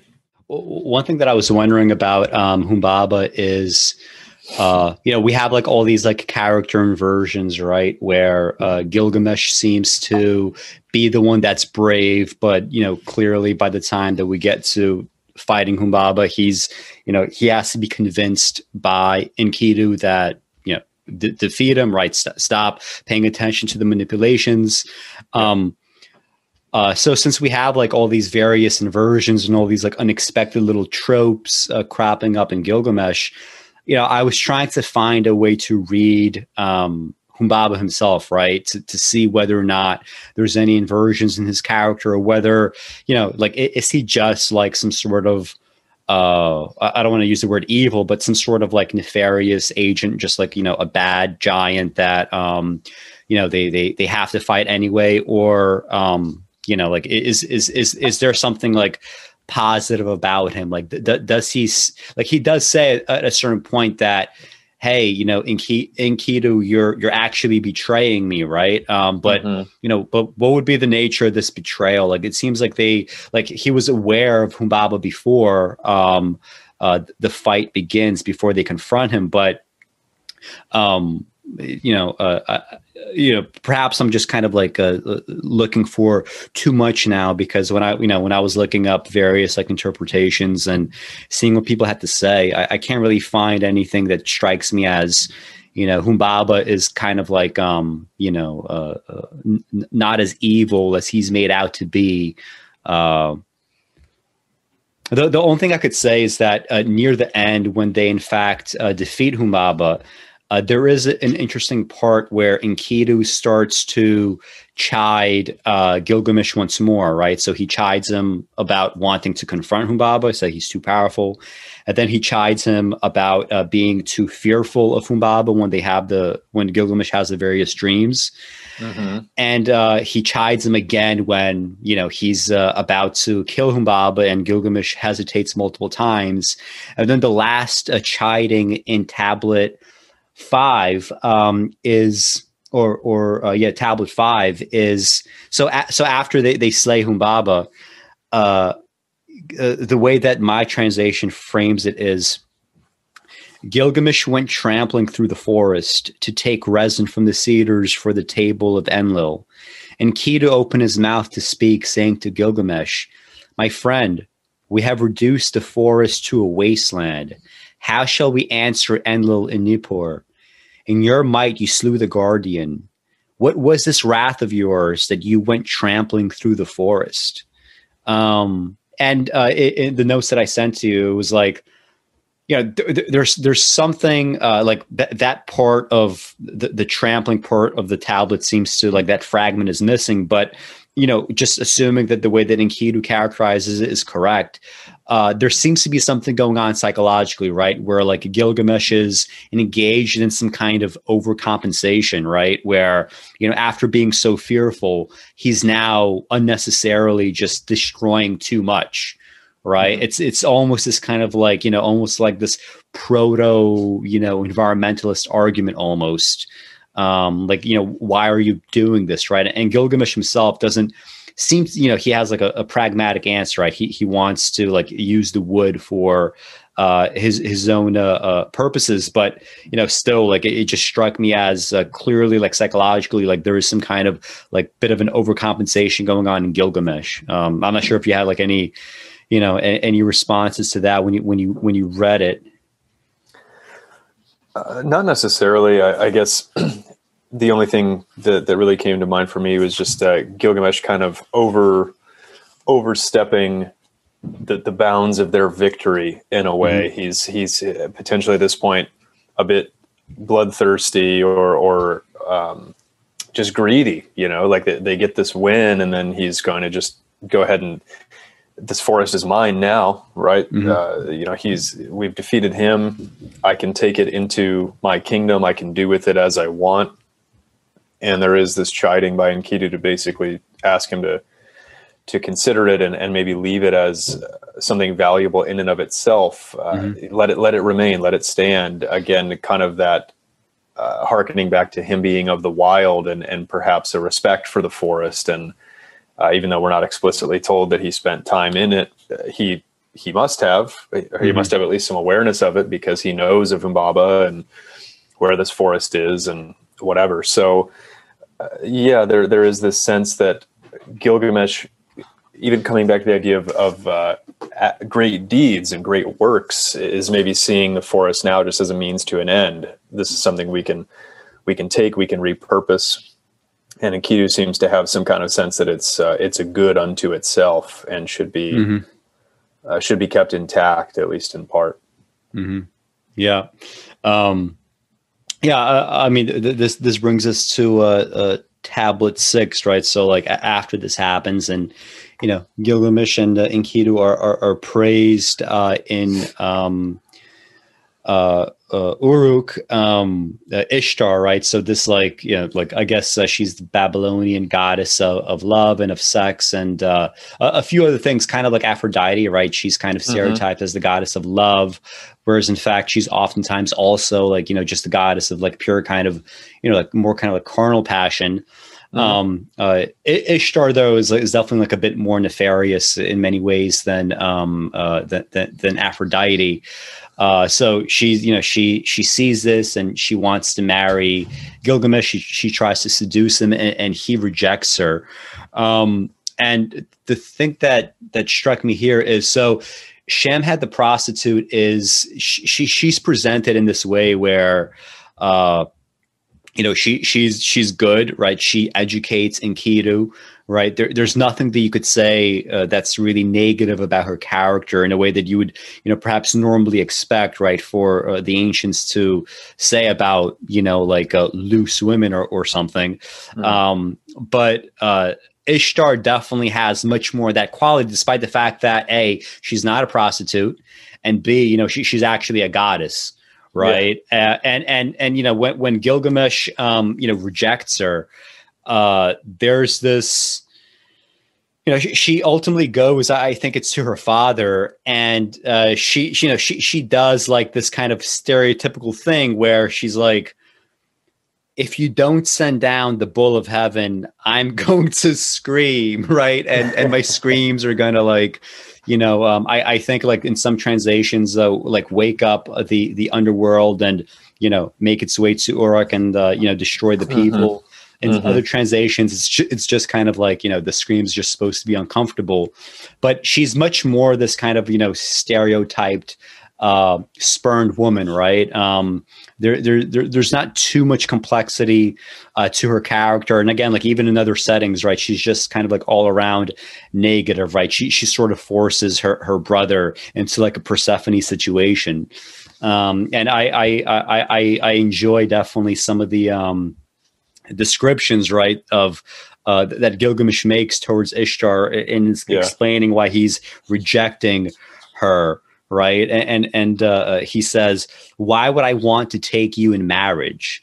You, a frost that congeals no ice, a slatted door that stays not breeze nor drought, a palace that massacres warriors, an elephant which, and then it's broken, its hoods, pitch that stains the hands of its bearer, a water skin that cuts the hands of its bearer, a boulder that smashes a wall of stone, a battering ram that destroys a wall for the enemy, a shoe that bites the foot of its owner. A shoe that bites the foot of its owner. What bridegroom of yours did endure forever? What brave warrior of yours went up to the heavens? And then he goes into like the stories of like the various lovers that are like turned into wolves, or, you know, so on and so forth. And this actually is like it's like two pages of insults, right? That she just responds to in this kind of crazy fashion. Yeah, it is. There's a lot of interesting description, interesting writing there, and it is kind of a moment of humor in the text. Yeah, you know, because I remember chuckling a little bit as I was reading this, and it's just like, wow, he's laying it on thick. You know, he's not going to withhold any potential insult. He's like, basically, I know everything you've done, and so there's no way that this is going to work out, and you're going to tempt me. And she just basically is really angered by the fact he knows the truth and points it all out so succinctly, and then has to fly into this rage to send the bull of heaven down. And then at that point, you made a good point in your notes where there's some language that so here's a second battle now for Gilgamesh and Enkidu to fight together. They've already defeated Humbaba. They've come back to the city victorious. As a result of that, Ishtar wants to be with Gilgamesh. He rejects her. Now they've got a battle of the bull of heaven. And they talk about if they combine together, they cannot be easily broken. So again, that kind of Ecclesiastian language that we see in the Bible in that book. And I think I read somewhere, I wish I had it more easily at hand, but in some of the commentary I was reading that that language in historical and ancient writing is quite rare. So it was sort of interesting that it got used here and then separately in the Bible.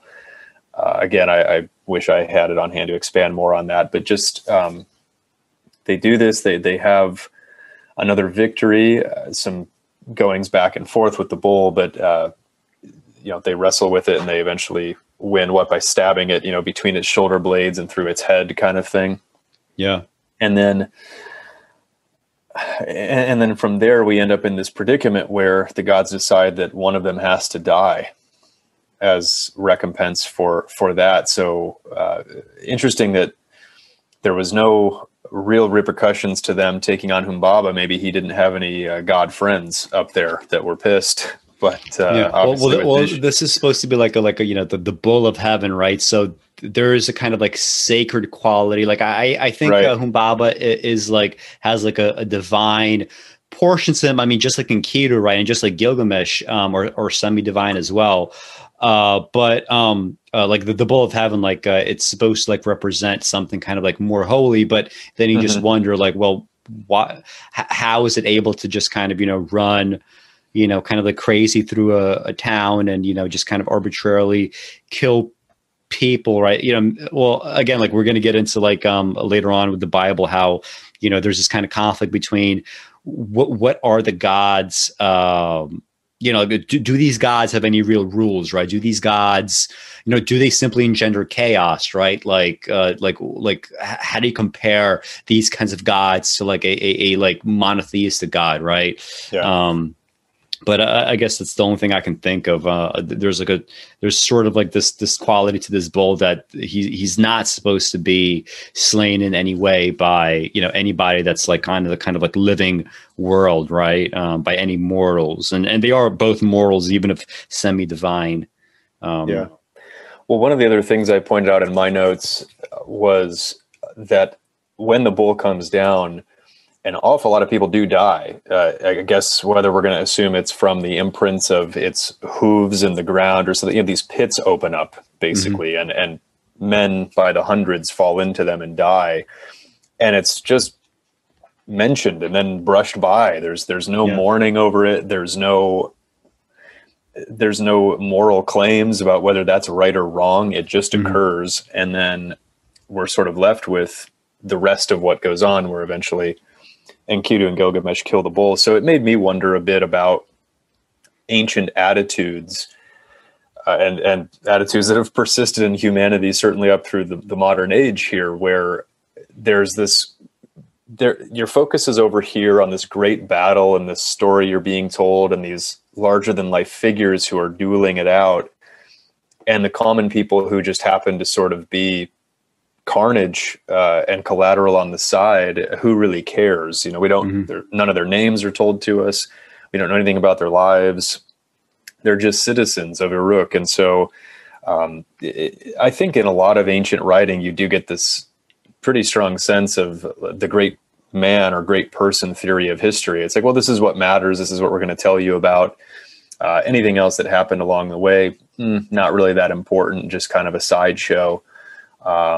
And so to me, this felt like another instance of that. And through no fault of their own, people by the hundreds are just dying in a pretty violent way. So I don't know if you had any other thoughts to expand on that. Yeah, I mean, and also through no fault of their own, you know, like Enkidu has to die, right? I mean, like in that situation, when this thing is loosed upon the world, you as a king, right, and you as like the friend of the king, you know, you do have a specific role to play, just like gods have a specific role to play. You know, these people have a specific role to play. They don't exactly know the provenance of this bull necessarily. They don't exactly know that this is forbidden. They just know that, you know, a bunch of people died. These are my subjects, and we need to deal with it, right? So. You know, so he's sort of, you know, you have like the whims of one goddess, then you have the whims of the other gods coming into play as well, right? Saying that, you know, her whims, and that's the odd part. I mean, like Ishtar's whims in other myths, they do get punished, right? When she wants to sort of like wage war against her sister. That is considered, you know, unacceptable to the gods, right? So therefore, you know, her brother is punished, and so on and so forth. But here, you know, I guess because these are, you know, these are whims that involve, you know, non-gods, right? Just ordinary mortals. They're not necessarily punished in any way, right? It's just kind of like, you know, imagine like, you know, like a bunch of like sibling rivalries up top where nobody's allowed to, you know, sort of like step on each other's toes too much. And yet, you know, everything below it is essentially playthings for you, right? As gods. So, yeah, I don't really have much to say about the bull, but yeah, so we're at the point, right, where the gods decide that in tablet, what is it, tablet 7, right? So tablet 7 and 8, Enkidu is dying, and ultimately he dies, and there's this kind of, you know, funeral service for him. And we have Gilgamesh's mourning about that. Right. I'm not sure if you have this in your version of the epic, but I keep coming across this like reference to a famous line where Gilgamesh ultimately does not go away from Enkidu's corpse until he finds a maggot, you know, crawling out of his nose. But I couldn't actually find it in my text. I'm not sure if it appeared in your translation or what. Real quick, let me scan for it. I vaguely remember something like that. Hold on.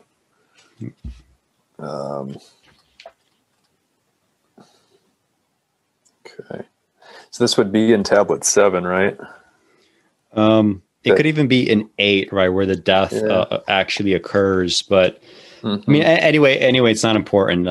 You know, it's just interesting how like just a lot of stuff, right, that I'm looking for, right, when I'm like, sometimes even when I'm like listening to like some lectures about this stuff, they're referencing things that I know that in my version simply did not happen, or did not happen in the way that they're being presented, right? So yeah, interesting. I don't see those lines in my translation either. So okay. Yeah. But just to get back to, I guess, Shamhat, right? So, Enkidu is dying, and he's sort of kind of lashing out against the world, and he when he's like damning the world, he ultimately comes to Shamhat. So he damns the hunter, the trapper, right? Which ultimately, and that's kind of the weird part. The trapper exists, and the trapper is the one that introduces ultimately, Gilgamesh to this entity, right? Like the trapper tells Gilgamesh, "Hey, there's this wild man. Like, what am I supposed to do about him?" Right? And this is, he's never damning Gilgamesh, right? He's never damning the fact that they came into contact, but he's damning the person that brought them into contact, right? Right. And then he's coming to Shamhat, right? So after he had cursed the hunter to his heart's content, he decided also to curse Shamhat the harlot. "Come, Shamhat, I will fix your destiny, a doom to endure for all eternity. I will curse you with a mighty curse. My curse shall afflict you now and forthwith. A home to delight in you shall not acquire, never to reside in the midst of a family. In the young women's chamber you shall not sit. Your finest garment the ground shall not defile. Your festive gown the drunkard shall stain in the dirt. A household full of beauty you shall never acquire. For your home shall serve a potter's clay pit. You shall not have neither bedroom nor family shrine nor hearth. No bed, chair, or table that people take pride in shall be found in your chamber. The couch you delight in shall be a hard bench. The dust of the crossroads shall be where you sit. A field of ruins shall be where you sleep. The shade of the rampart shall be where you stand. Thorn and briar shall skin your feet. Drunk and sober shall strike your cheek. Wives shall be plaintive and bring claims against you. The roof of your house no builder shall plaster.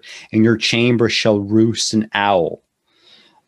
So he's saying, like, you weakened me, right? You hurt me. This is what you did to me, right? And then Shamash, right, the goddess, hears this. Mm-hmm. "O Enkidu, I curse Shamhat the harlot, who fed you bread that was fit for a god, and poured you ale that was fit for a king, who clothed you in a splendid garment, and gave you as companion the handsome Gilgamesh." So, like, although there's no like pushback against the other damning that he does, like, Shamhat, again, like she's this interesting stand, and in a way also now for like the trapper as well. And she's this kind of like odd, like fulcrum, like from much of the text, right? Which is, again, like you mentioned earlier, like when she's sort of like compared like to a goddess, like she's given, a position that you would never expect, right? This continues, and now Gilgamesh, your friend and your brother, will lay you out in a magnificent bed. On a bed of honor he will lay you out. He will place you on his left on a seat of repose. The rulers of the underworld will all kiss your feet. When Enkidu realizes, I'm just being kind of, I guess, immature about this, I'm just lashing out, he takes back his curse, but the curse that he takes back, he replaces it with something that is just kind of, it's odd in the sense that it speaks to a little bit of his kind of like sense of like natural rights, like when we mentioned earlier, like when the text started, right, when he was very, angry at the fact that Gilgamesh was, tyrannizing, the grooms and the brides of these grooms. Here you have like a little bit of an inversion of this. So when he addresses Shamhat again, this is what Enkidu says: "My mouth that cursed you shall bless you as well. Governors shall love you, and noblemen too. At 1 league off, men shall slap their thighs. At 2 leagues off, they shall shake out their hair. No soldier shall be slow to drop his belt for you. Obsidian he shall give you, lapis lazuli and gold. Earrings of gold shall be what he gives you. Ishtar, the ablest of gods." So Ishtar is being praised, right? The goddess that, just completely, lost her mind here. Ishtar, the ablest of gods, shall gain you entrance to the man whose home is secure and wealth heaped high.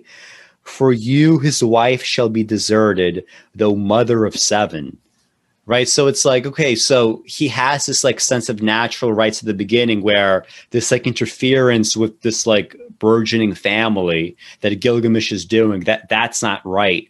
But in this case, maybe it's because of the position of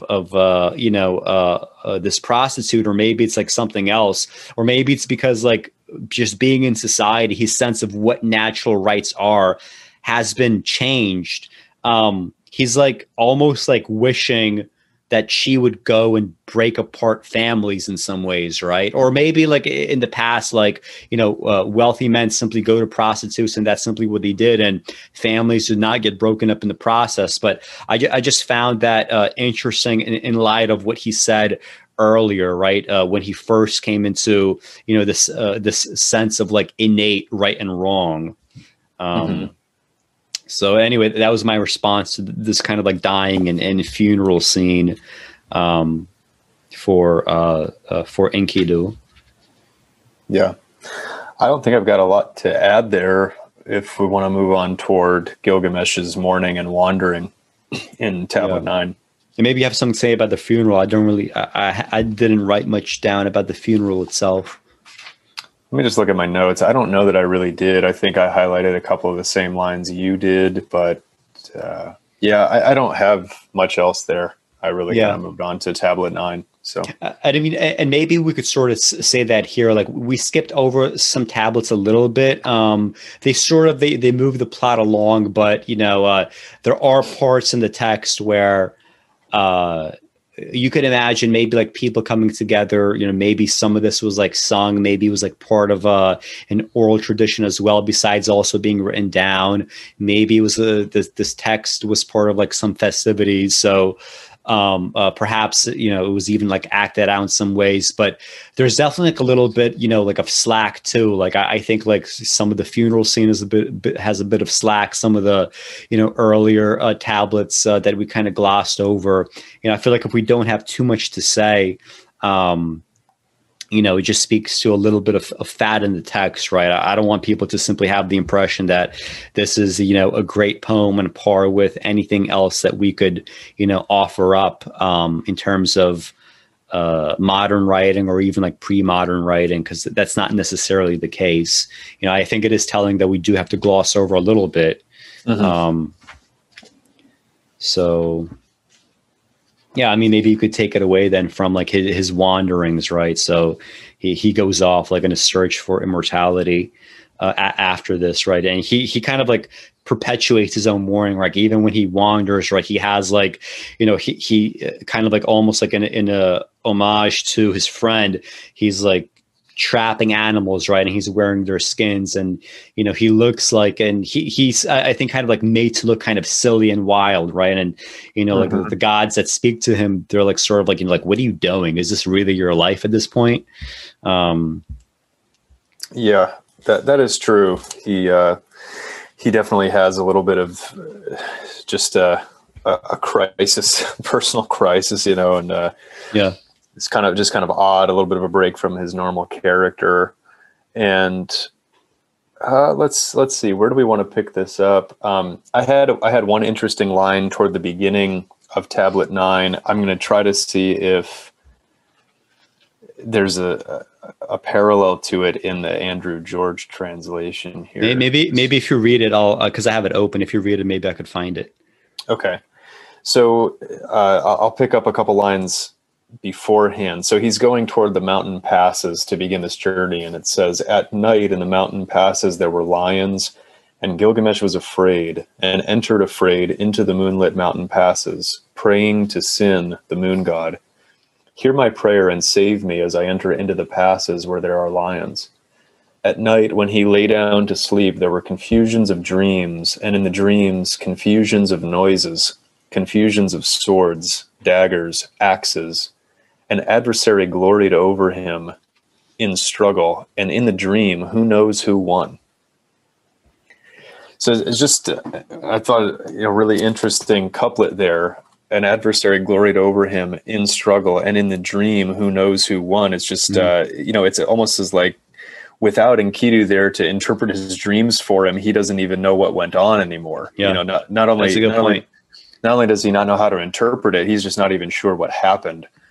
And so it's a nice poetic technique or literary technique there. Again, we're talking about some of the strength of characterization here in this epic poem compared to some others. And those lines were a highlight for me with that and Gilgamesh's evolving character here. Did you find any lines in the Andrew George that seemed to parallel those? A little bit, although, like, do you have like the Scorpion Men in your who sort of tell him like, what you seek, do not go further, and he like ignores their. I don't have that exactly. Yeah, I do. I mean, I've got the Scorpion beings because, like, in the Andrew George, it says the text of Tablet 9 resumes, to Mashu's twin mountains he came. And so right after that, and in the dream, who knows who won line, it says Gilgamesh came to the mountain called Mashu. So, it's somewhere in there, but I don't see anything in the Andrew George translation here that is equivalent to that lack of a understanding of his dream. So yeah, I'm not sure if this is before or after in yours, but Shamash watches him, and just says, "Oh Gilgamesh, where are you wandering? The life that you seek, you never will find." Right. And like part of the life is like he's walking around, he's saying, "I am afraid of death." Right. So this is kind of like I don't want to say it's totally new, but he shows both bravery as well as like just kind of a hesitation earlier. But at this point, after his friend dies, like he does have the sense that what is all of this for, right? If this is how it ends, and Shamash and also others tell him this thing that you're trying to obviate, right? Death, right? It's just meaningless, right? That is the thing that is vanity. That is the thing that you cannot get, right? And so he ultimately goes on and he finds this, not really a god, but I guess like at some point, there's a cult that develops around Uta Napishti. Technically not a god, right? Not a deity, but still was granted immortality by the gods in exchange for rendering a service, which is like saving humanity as well as animals, right, from the Great Flood, right? So maybe we could just get to his coming across Utanapishti, and he tells Gilgamesh about like, okay, so you want to know how I became immortal, this is how, right? And he gives the story of the flood, and we should probably just read that in full, right? Like it's called Tablet 10, at the edge of the world, because this is the point where he like if we're gonna go through the Bible, right, like to just see some of the similarities, right, between the story of the flood there and what Utanapishti relates to Gilgamesh. So this is. And, Gilgamesh says, like, I just cannot bear what happened to my friend. And he keeps like badgering Utanapishti for an answer. Right. And this story, right, that's supposedly like nobody else was supposed to know. Right. This is not information that is supposed to be willingly shared with other mortals, but he does so anyway. And this is what. This is what Utanapishti says. So I'm not sure if you have an analog, but this is around like line 270 or so in tablet 10 in my version. Said Utanapishti to him, to Gilgamesh, "Why, Gilgamesh, do you ever chase sorrow? You who are a mix of God's flesh and human, whom the gods did fashion like your father and mother. Did they ever, Gilgamesh, build a palace for the fool? Place a throne in the council and tell him sit? The fool gets leftover yeast instead of fresh ghee. bran and grist instead of best flour. He is clad in a rag instead of fine garments. Instead of a belt, he is girt with old rope. Because he has no advisors to guide him, his affairs lack counsel. Now consider your support. If Gilgamesh, the temples of the gods have no provisioner, the temples of the goddesses. Enkidu, indeed, they took to his doom. But you toiled away, and what did you achieve? You exhaust yourself with ceaseless toil. You fill your sinews with sorrow, bringing forward the end of your days. Man is snapped off like a reed in a canebrake. The comely young man, the pretty young woman, all too soon in their prime, death abducts them. No one at all sees death. No one at all sees the face of death. No one at all hears the voice of death. Death so savage who hacks men down. Ever do we build our households, ever do we make our nests, ever do brothers divide their inheritance, ever do feuds arise in the land. Ever the river has risen and brought us the flood, the mayfly floating on the water, on the face of the sun its countenance gazes, then all of a sudden nothing is there. The abducted and the dead alike is their lot. But never was drawn the likeness of death. Never in the land did the dead greet a man. The Anunnaki, the great gods, held an assembly. Mamira, maker of destiny, fixed fates with them. Both death and life they did establish, but the day of death they do not disclose. Reminds me of that line from the Avid Brothers, that song "Die, Die, Die," right? Where you're never supposed to know that the day of death, right? And they go into their like poetic passages as far as like what happens like if you were to know this. So yeah, and the next one is when you get is where we get the story of the Great Flood. I'm not sure if you have anything to say about those passages, or if you want to like get straight to the flood or what. Yeah, I've got a couple things. So first of all, I know I'm throwing it back for a second here, but in the Wanderings in Tablet 9, just in my version, some of my favorite lines I wanted to point out, because these feel among the most modern of anything I read. And so this is when he's like following the path of the sun at night through the mountain passes and everything's pitch black. Right. So he's going on and on and on. And it says, just then at the end of the 9th league, just once, the rough tongue of the north wind licked at his face. It was like the tongue of a wild bull or a lion. He struggled on through darkness, trying to breathe. The darkness pressed in upon him, both nothing and something. After he struggled, blind, his companionless way, through 11 leagues of the darkness, nothing at all, and something ahead of him, a league ahead, a little light, a grayness began to show.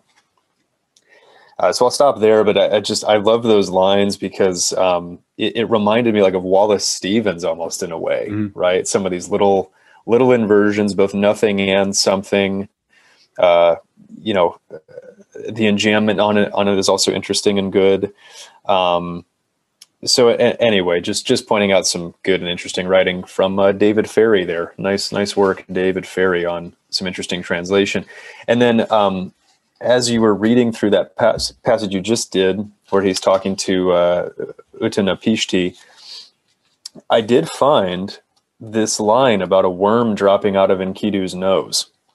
That you asked about earlier. So it's making a late game appearance here. It's when Gilgamesh is talking to him and talking, like recapping their adventures together. I see it too. Now I see it too again. Yeah. Yeah. Do you see it? So he just says, I expected to see it during the funeral scene, but I guess it wasn't. Yeah. Yeah. So anyway, mine says, I saw the worm drop out of Enkidu's nose. Must I die too? Must I too be like that?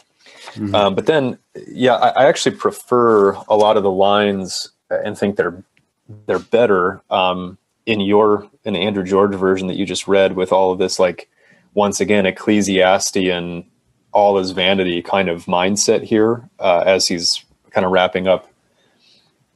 Utanapishti's giving these comments to Gilgamesh, but I'll just read from my translation how it's written and how it sounds.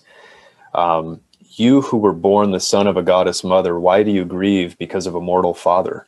How long does a building stand before it falls? How long does a contract last? How long will brothers share the inheritance before they quarrel? How long does hatred, for that matter, last? Time after time, the river has risen and flooded. The insect leaves the cocoon to live but a minute. How long is the eye able to look at the sun? From the very beginning, nothing at all has lasted.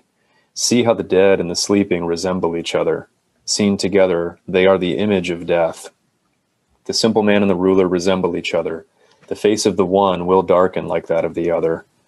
And then the last few lines about Mamita, mother goddess, and everything else. So it's way pared down in my version. You know, there's so much more language in yours that you just read that I think kind of really gives this section more life. But at any rate, still some interesting, metaphors there and phrasing of some of life's vanity.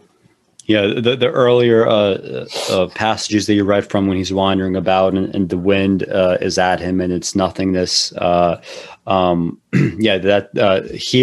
when you're about to get to that part, there's ellipses and broken fragments, I guess. So this wasn't put in here, although if it was, I probably would have noticed it at some point. Yeah, but I mean, like tons of very modern writing, especially like when we get like closer and closer to the end of the book. It's like this. At the beginning, a lot of this is kind of the modernity is more kind of structural. It's more in the characterization. Here, we get that those kinds of kind of like more modern sort of biblical ideas. And, it's one of those things where like I'm just always fascinated by a lot of Asian writing, if only for the fact that, these are people from thousands of years ago. And, as alien as many of those societies seem, I mean, these are, identical concerns. These are things that are felt in very similar ways. So that's always interesting. Right. You want to get onto the flood narrative here? Yeah. And actually, we could do some of this reading, but in the video that I was like, one of the videos that I watched, right, that you watched as well. Let me just do a screen share here. He goes into, the lecturer is at a Christian college. He starts to read those passages, right? To like the lecture is about the fact that there's these similarities between the Bible and let me just see. Yeah. So let's just share that now.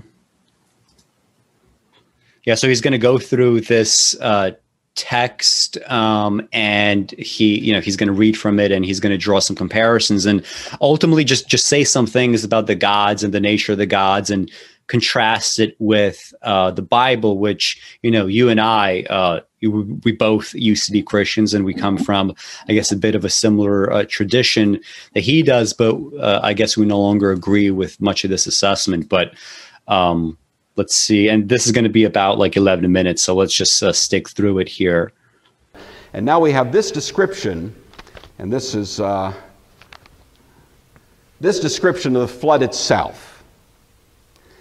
When the first light of dawn, a black cloud came from the horizon. It thundered within where Adad, lord of the storm, was riding. In front over hill and plain, Shalut and Hanesh, heralds of the storm, led on. Then the gods of the abyss rose up. Nergal pulled out the dams of the nether waters, water from below. Ninurta, the warlord, threw down the dikes, and the 7 judges of hell, the Anaki, raised their torches, lighting the land with livid flame. A stupor of despair went up to heaven. When the god of the storm turned daylight to darkness, when he smashed the land like a cup. One whole day the tempest raged, gathering fury as it went. It poured over the people like the tides of battle.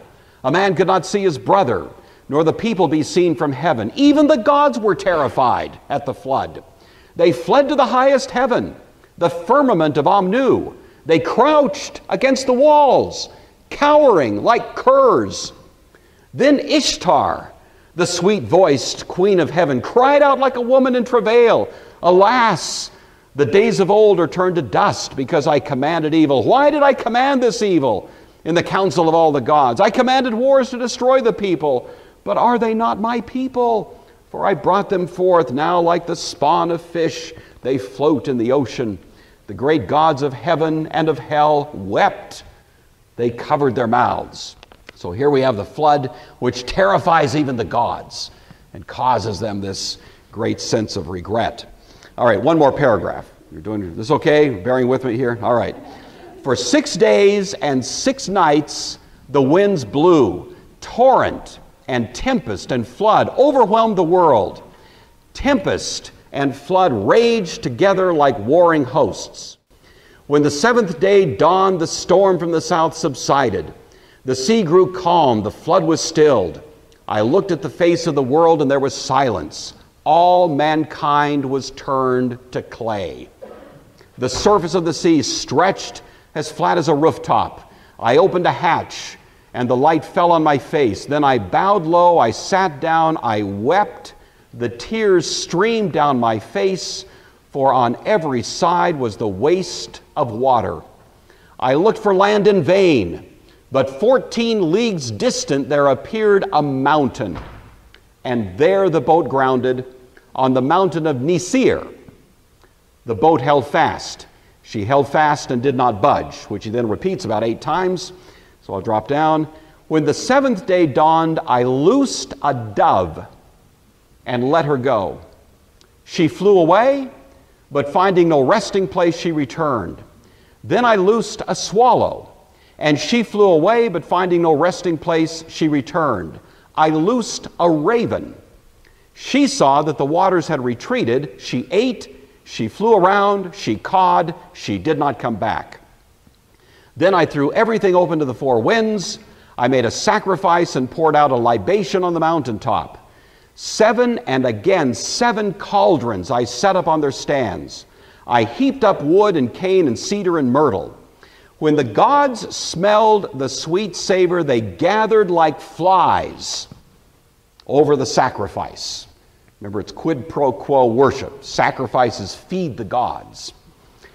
Then at last Ishtar also came. She lifted her necklace with the jewels of heaven that once Anu had made to please her. O you gods here present, by the lapis lazuli around my neck, I shall remember these days as I remember the jewels of my throat. These last days I shall not forget.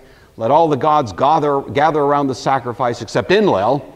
He shall not approach this offering, for without reflection he brought the flood. He consigned my people to destruction. And then the text goes on. So, any casual reader of that has to be impressed that there are these points where we have this kind of similarity between the two. You also have to be impressed, I think, with the fact that there are some conspicuous and obvious differences, aren't there? And so it is an interesting kind of parallel in which we have both those things which seem to be somewhat similar and yet some very striking and significant points of difference. The scholar who wrote the intro to this book, which is, by the way, a very fine treatment, I don't know that he's coming at all from a Christian perspective, but he summarizes at one point the considerable similarities but also differences between these two accounts. And I can't do better than just kind of summarize what he says here. But he says, he notes this first of all, in the biblical story, the same machinery is used. The building of the boat, the entry of the animals, the flood, the loosing of birds, the sacrifice. But while the God who remembered Noah, biblical account, lives in awful isolation, our scholar says, in the Assyrian, as in the Sumerian stories, we are still in the world of factious, flustered, and fallible deities. And that is the first great difference that we probably want to notice, is that while the Gilgamesh account gives us, at least in terms of the factual scenario, these striking similarities, notice the difference in the way the supernatural is portrayed to us. In the Gilgamesh epic, you've got these same gods who are at each other's throats. They're squabbling, they're factious, they're jealous, they're immoral, and so on. And there's a great, wonderful, holy dignity about the God of the Bible who brings this judgment to bear. He goes on and says, there's a real danger that the powers of chaos and destruction will get out of hand. Things do indeed go too far. The gods are shocked by the results of their own action, but nothing shows more strikingly the difference in outlook and purpose than the conclusion. In place of God's solemn pledge to Noah, while the earth remains, seed time and harvest, cold and heat, summer and winter, night and day shall not cease, he says, in contrast, there is the nauseating picture of God swarming like flies over the sacrifice. And that again becomes one of the most striking distinctions. Here on the one hand is God who is in perfect control of what's happening, not in any sense dependent on humanity, nor terrified or intimidated by the flood that has been unleashed. But in the Gilgamesh epic, these gods themselves are on the run at the uncontrolled powers that have been unleashed by their own hands. Instead of the rainbow pledge, God promising to Noah this continuity that would continue now, which we continue to enjoy, there is only Ishtar fingering her necklace and exclaiming that she will not forget these days. But this is the word of the most notoriously faithless of the gods.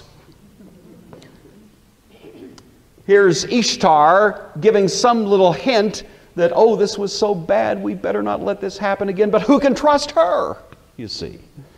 Whereas the great God, the holy God of Noah's experience, makes this solemn promise that even though there's been this catastrophe, from now on, like clockwork, this cosmology is going to operate and be something we can depend on. So too the immortality and semi-divine status which Utnapishtim win for themselves and their families is very different from the solemn covenant of the Bible between God and the still entirely human Noah. Noah's not given immortality. He's still a human being and treated that way in the biblical account, as you know. And so the Mesopotamian myth, he concludes, leaves the people in a state of anxiety, lest there be some catastrophe like this that would happen again. There's no sense that now they can rest securely on a kind of firm foundation of God's providential care of the universe. That's the way Gilgamesh leaves it.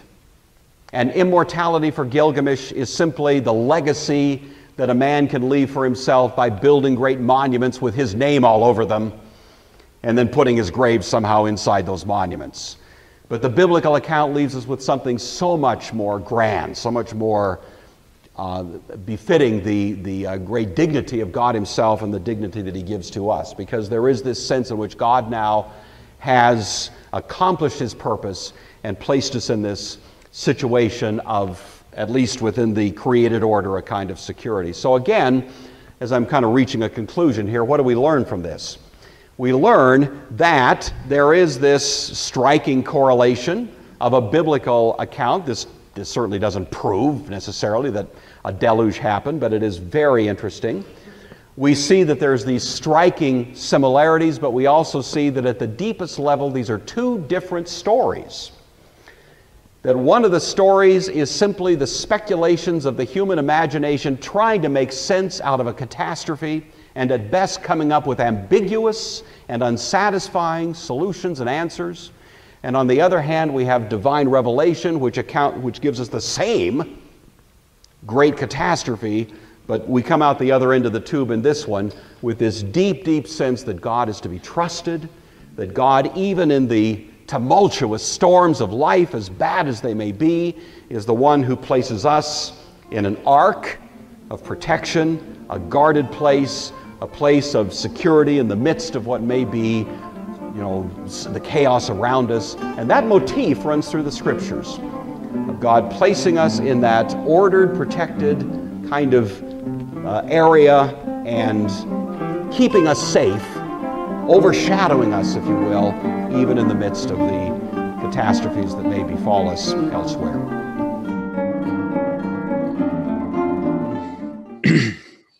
Yeah, so like the just to like add a little bit to what you said, the god Enlil in Gilgamesh, as this is being related, depending on what myth you read, it could be phrased a little bit differently, but he was just kind of upset that, all the people were making too much noise, right? So his solution to that was, I'm going to send a great flood and kill all of them because I hate this noise. And eventually, some gods, they feel bad for people, and they tell Uranapishti, like, hey, if you want to save the world, this is what you do, right? And eventually he gets granted immortality for the service.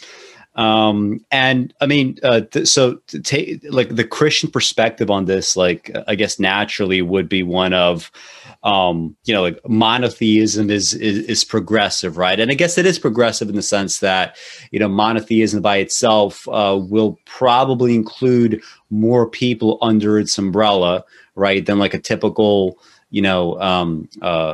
polytheistic religion. But, I just have issues with the way that, like a lot of like the phrasing and the framing, it's just, it's done in a way that's just way too self-serving, and it glosses over what is actually said in Genesis, right? What Noah is told, and also how, the Bible characterizes God's feelings and decisions before the flood, during the flood, after the flood. I'm not sure, like, if you have anything to say about that, or if like you want to just like read that part of Genesis that would sort of like that's interesting. Like, I mean, he's a Christian lecturer, but I mean, you read Genesis and it kind of refutes everything that he's saying, right? And it shows kind of how dishonest a lot of that framing is. Mm-hmm. Yeah, we could definitely read the passages in Genesis just to frame it up. And why don't we do that, and then we can comment more, because of course I have a few things to say about that exact same idea in terms of how many logical leaps we decide to make without any justification to eventually get to a totally different interpretation of roughly the same kind of mythology. So. Yeah, and you said you went to a Christian college, right? In the notes, so like, you said you sat through like these kinds of things all the time, right? This is like a very common thing that happens, I'm guessing.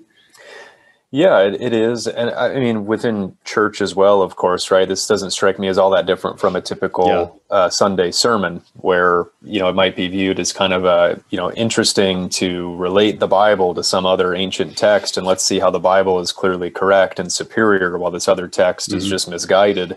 That happens a lot, and I think it's kind of just a bit of a dishonest effort to grasp at some kind of intellectualism or something on behalf of the Bible and Christianity. But yeah, I mean, then within my like my New Testament and Old Testament classes in college, same kind of idea. These kind of lectures where you do some kind of hermeneutical breakdown on a passage of the Bible, and maybe a couple different languages, and how the Greek looks versus how the Hebrew looks, et cetera, and then eventually get some kind of consensus on the meaning of the passage, and make all kinds of justifications about it. So now with reading this, do you have the KJV, right? King James? Yeah. So if you want to read that, because I don't have that on hand, I've got I just have it open here. New International Version, which is again kind of more like streamlined and modernized. So if you want to do the KJV, then go for it. Yeah, we would never read something like this on the stream. we only read the King James here. Right. Yeah. So this is a Genesis 6. And let's just compare his framing with what the Bible actually says. So it's subtitled here, Wickedness of Mankind. And it came to pass when men began to multiply on the face of the earth, and daughters were born unto them, that the sons of God saw the daughters of men, that they were fair, and that they took them wives of all which they chose. And the Lord said, my spirit shall not always strive with man, for that he also is flesh, yet his days shall be 120 years. There were giants in the earth in those days, and also after that, when the sons of God came in unto the daughters of men, and they bare children to them, the same became mighty men, which were of old men of renown. And God saw that the wickedness of man was great in the earth, and that every imagination of the thoughts of his heart was only evil continually. And it repented the Lord that he had made man on the earth, and it grieved him at his heart. And the Lord said, I will destroy man whom I have created from the face of the earth, both man and beast, and the creeping thing, and the fowls of the air. For it repenteth me that I have made them. But Noah found grace in the eyes of the Lord.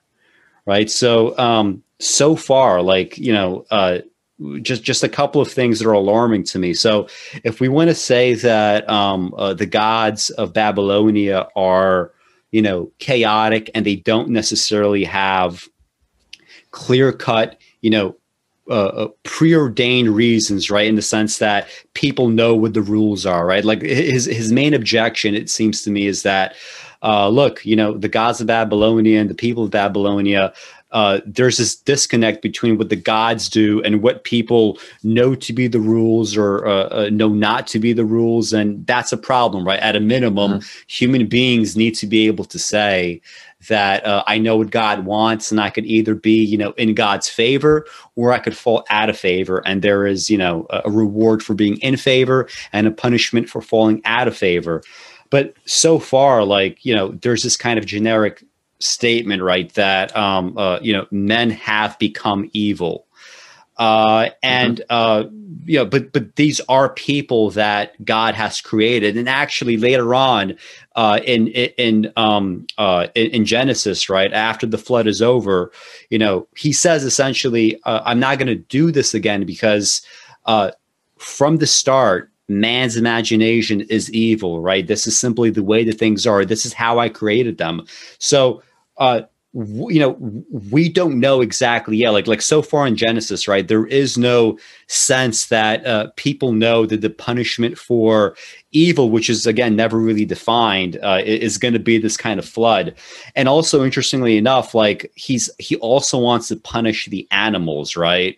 Right. This idea of animals experiencing evil or behaving in evil ways, that's a problem in and of itself.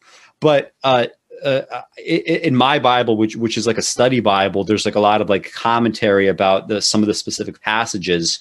And when we get to this part, and it repented the Lord that he had made man on the earth, and it grieved him at his heart, the biggest commentary on this page is about this phrase, right? The commentator wants to impress upon you that actually God in no circumstance would ever actually repent doing anything, because God has to be perfect. So the way that this phrase is explained away is as follows.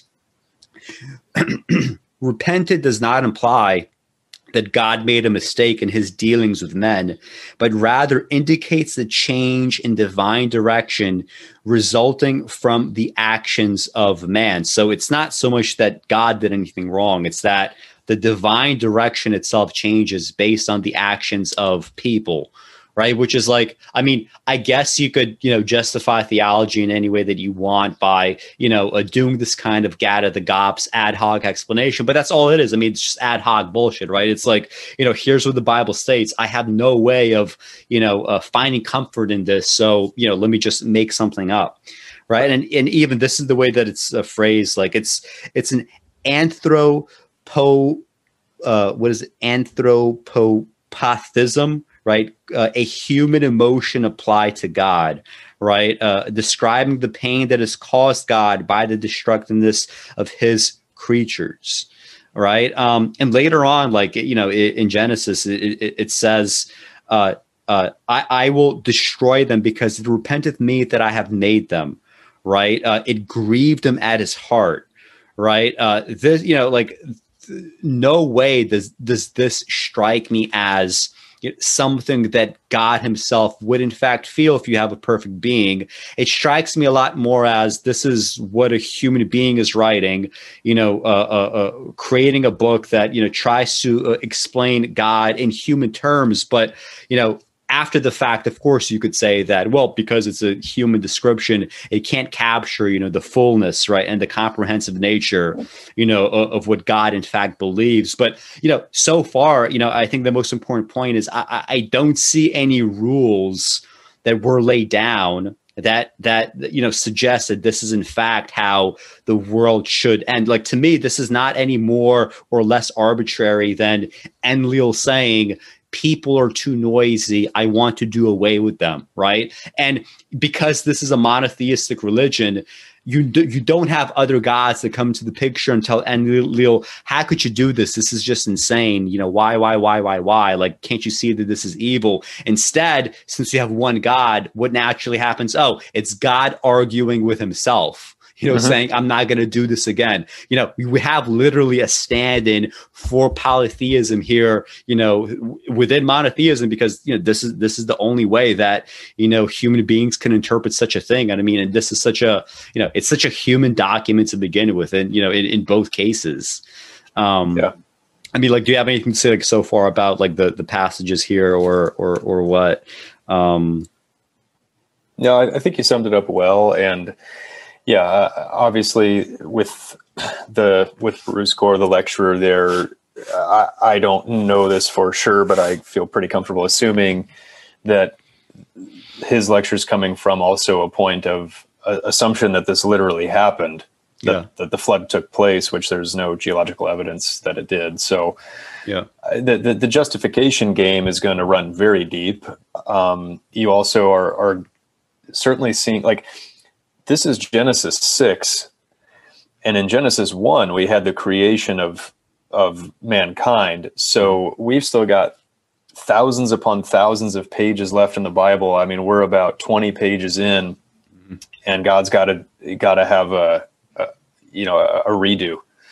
So not very impressive from that standpoint. And it's just, there's so many different avenues we could go down in terms of the messiness of the justifications and the theology and whatever, that I think it'd probably get kind of boring, because people can search these things out for themselves or just kind of intuit it, from reading. But I guess we'll get into the, do you want to read through the whole actual, arc setup? I'll skip around a little bit, if only because, like, I mean, this is very similar to what's in Gilgamesh, right? Like, we have, this is clearly taken from Gilgamesh, right? It's not, a lot of it is like literally verbatim. So, that part is not deniable. Just skipping ahead to verse 13 in chapter 6. And God said unto Noah, the end of all flesh is come before me, for the earth is filled with violence through them. And behold, I will destroy them with the earth. And the irony, of course, is that, if you want to say that there was like violence then, right, and there was evil in men's hearts, simply on account of like a total loss of faith right now today, right? I think God would have to also say that even if we've reduced violence through like, mediation in the state, we have evil in the sense that a total loss of faith, right? So, why isn't this meant to happen again?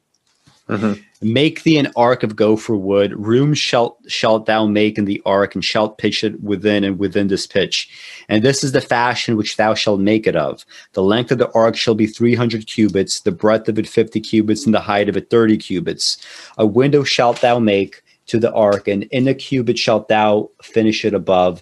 And the door of the ark shalt thou set in the side thereof. With lower, second, and third stories shalt thou make it. So, and this is also similar to Gilgamesh, right? We have a description of the ship, the multiple stories, the fact that it's measured in cubits of a similar size. And behold, I, even I, do bring a flood of waters upon the earth to destroy all flesh, wherein is the breath of life from under heaven, and everything that is in the earth shall die.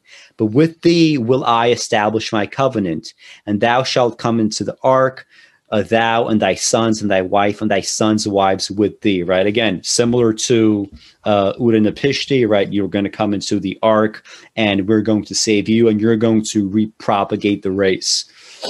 So animals are brought in again, just like in Gilgamesh. So the only thing that I would say also about like the specifics of the flood is Noah then releases birds, right? The first one is, what is it? He first set out a raven. A raven he sends out a dove, and then a dove again. And then a dove again, yeah. And I think the dove is the first one in Gilgamesh, and the raven is the last. But the point is, it's like, we have the same set of birds, and there's a sparrow in Gilgamesh as well. Oh yeah, there's a sparrow there as well. Yeah. And then after the flood goes on and on, the flood abates, and God tells Noah about the specifics of this covenant. And God said, "This is the token of the covenant which I make between me and you and every living creature that is with you for perpetual generations. I do set my bow in the cloud, and it shall be for a token of a covenant between me and the earth. And it shall come to pass when I bring a cloud over the earth, that the bow shall be set in the cloud. And I will remember my covenant, which is between me and you and every living creature and all flesh. And the waters shall no more become a flood to destroy all flesh. And the bow shall be in the cloud, and I will look upon it, that I may remember the everlasting covenant between God and every living creature of all flesh that is upon the earth. And God said unto Noah, this is the token of the covenant which I have established between me and all the flesh that is upon the earth." And before that, there was like something else that I thought was very revealing and just kind of contradicted what he had to say. What was it?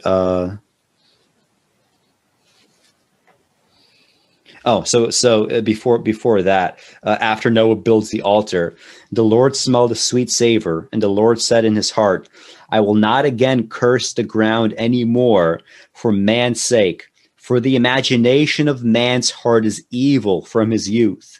Neither will I again smite any more everything living as I have done.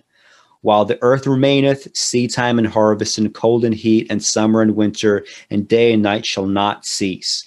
Right. So nothing substantively has changed, right, from after Genesis, when Adam and Eve are expelled from the garden, until now. I mean, you killed all these other people, but the nature of what human beings are, which in this framing is evil, right? This is from the start of the imagination. This is from youth, right? This is from the beginning and to the end. So when we talk about the rules, right, even if we accept that there's a different level of chaos between this God and the Babylonian gods, there doesn't seem to be, that much of a difference when it comes to the rules. I mean, if you're going to say that you're going to send this flood because of this mass evil, but then you don't do anything to change the nature, and then just arbitrarily say, I'll never do this thing again just because, and then repeat the same claim that you made at the beginning to first justify the flood,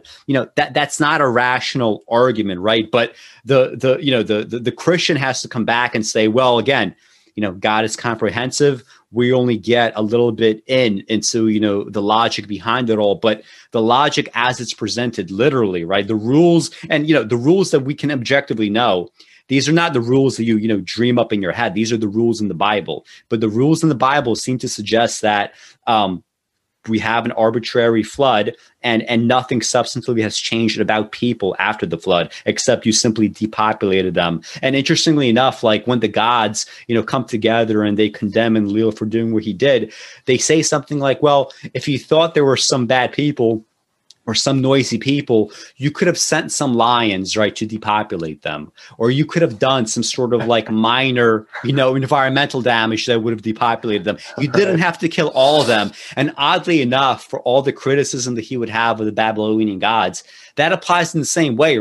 I mean, this idea of just like slightly depopulating them for the purpose of making them less noisy, it's the same exact reason that you would apply here, right? I mean, there is no difference as far as I can tell. Yeah, there's really not. I mean, you summed it up well. There's so many different ways that you could approach it and say kind of the exact same thing. But definitely one of, a couple of the major things that I've, thought, in rereading this is like, number one, first of all, Noah's the chosen one. Noah gets picked and he's blameless before God. How is that possible? Mm-hmm. I mean, if he's a human, if he's a man like any other man that's apparently so, despicable now, mm-hmm. And his imagination, like any other imagination, is corrupt from youth, so that's not justified. It's just that, we need a character to do this thing. So he gets mm-hmm. picked and whatever. And then, it's assumed, I guess, that his descendants, like God, does the flood and wipes everything out. And then, Noah survives. And then he's like, yeah, I'm not going to do it again. But seems to kind of already be resigned to the fact that stuff's going to get shitty again. Mm-hmm. Right. He's like, yeah, we'll let you and what makes God think that Noah's descendants, not a one of them, is going to be mm-hmm. corrupt and start off some new family chain? So that's always been funny. Yeah, and as soon as that's the thing. As soon as that scene ends, right, we get into like Noah condemning his sons for seeing him naked, right? So like the evil starts up again, right? And the evil now is like, oh, they saw me naked. Yeah, it's just a big cycle. From a purely like technical standpoint, I've also wondered, how and why, presumably, did we get any fish on board the ark? And why didn't the ocean creatures, they probably fared fine during the flood, right? I mean, it's just more of their native habitat coming down. So so the other animals were evil, but the fish were fine. Yeah, fish are chill. How would you get a megalodon shark on board the ark? It seems like that one shark is probably bigger than the ark itself, right? There's just some technical issues here. Well, 6,000 years ago, we didn't have a megalodon shark, I don't think. Was it older than that? Yeah, maybe. I think. But that's the thing. If you accept like a literal kind of reading them, you're going to have to you're going to have to do a lot of work here, and you're going to have to do a lot of work that can't be that it can't actually be done. But at any rate, just kind of coming back, to the whole like to compare these two, because that's what the professor's doing there in that lecture. I agree with you from the standpoint of, are the whims of one dictatorial monotheistic God any less chaotic than a, somewhat round table discussion among multiple gods? Of course not. I mean, we've seen the havoc that one maniacal person, human being, can wreak as long as they get enough other people infected with their idea. So if there's a being that is unchecked and can do exactly whatever they want at any given time, it's just as chaotic, if not more so, and more terrifying. One of the things that persists in the Gilgamesh epic is that, they bless Utnapishtim or Utnapishtim, however you pronounce it, with immortality. He's kind of rewarded for this, not dissimilar to what happens with Noah. But then in the meantime, as the Gilgamesh epic goes on, there's this plant out there that apparently can grant immortality to anybody. Mm-hmm. So the gods kind of like throw an olive branch out to humanity, and things continue on, and there's still like some semblance of harmony or reward, and like where human beings don't have to be fully dependent for the rest of eternity on God's provision and God's whim, or of the gods. Whereas, biblically in a monotheistic setup, it's like from here on out, he could do this again anytime. We don't know. We're totally, at his mercy. And then there's just so much more pain and suffering that all of the, his followers go through over the, the rest of the years and everything else. And it's just like, what really was the positive at the end of the day? You get the sense in Gilgamesh that like he still has hope that he can do something good. He tries to find this plant that he could take back to his people and say he's found immortality. And I don't know, maybe that's not that different from like, oh, just believe in me and you'll have eternal life. But you know what I'm saying? There's a couple bones that get thrown to humans in the Gilgamesh epic that aren't really thrown to people in the Bible. So. I mean, I understand, monotheism from a, kind of like, I guess, somewhat more political perspective, the leveraging of power, right? With monotheism, it can look fairly different. And again, it's quote unquote progressive in that sense, but monotheism does not do away with like the same kind of contradictions that you see, polytheistic religion. Like, when God says that, makes human beings the way that he makes them, and says that there's a lot of evil and I'm going to kill, all of them except this one upstanding person and his family. And then, ultimately, says, I'm not going to do this again because you know what? People are evil from the beginning. So I need to let go of this. I have sorrow in my heart. And he's sort of arguing with himself, his like dealing with his own kind of internal contradictions. That does not resolve the issues in polytheism in the sense that, if you have multiple gods, they're simply arguing against, one another, right? They represent all the kind of like individual, moorings and unmoorings and drives and so on and so forth that are kind of inherent in like, one God. And you see them arguing with himself. Enlil, what does he represent? Well, he represents the more kind of, chaotic sort of, variation of all this. Where like, these people are too fucking noisy. Let me kill all of them. The other gods are more, they're more accommodating. They're maybe more empathetic. God in the Bible has, drives that are destructive and chaotic, and also ones that are very accommodating and empathetic as well. So all we see here is just, the only difference is that, this kind of internal war plays out within the mind of one person that is like one God that is like anthropomorphized. Whereas like there we have gods that are just kind of, it's the people that you and I know. Like we all know evil people. We all know good people. We all know chaotic people. We all know orderly people. And this is the drama that plays out in that world. And God is the one God is allowed to play out the drama just all internally. So, that contradiction is never resolved, and any kind of theological answer is just never going to be, very satisfying, because it's always going to be an ad hoc explanation. I mean, there's just kind of like no other way. Yeah. Well, we can maybe move on, but the one final comment toward the end of the professor's lecture there that made me chuckle the first time I watched it, and also again this time, is he can't resist the wrap up, like the classic sermon style wrap up of, in the end, here's why this shows God's goodness and whatever. Yeah. And he says something to the effect of like, what we learn is that, the calm, stable, goodness and reliability of God persists no matter what life throws at us, no matter what storms befall us. And it's just like, dude, he's the one that made that storm happen. It wasn't just that someone's walking along and an earthquake hits and God's like, no, I got you. Don't worry. God's like, yeah, I hate everything I've made. You all are evil. I'm going to destroy every single one of you except this one and his family.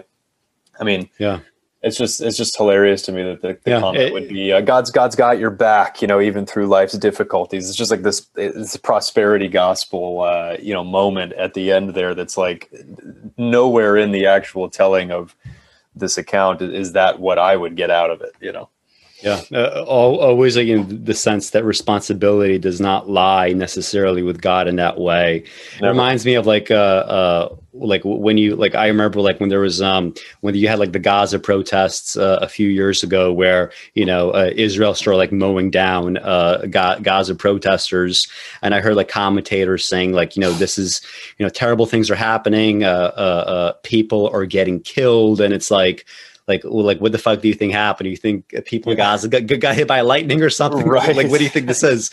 Like, what do you think is happening? Like, there's no responsibility. And yeah, it's always like the same way, right? If you don't want to square with that, yeah.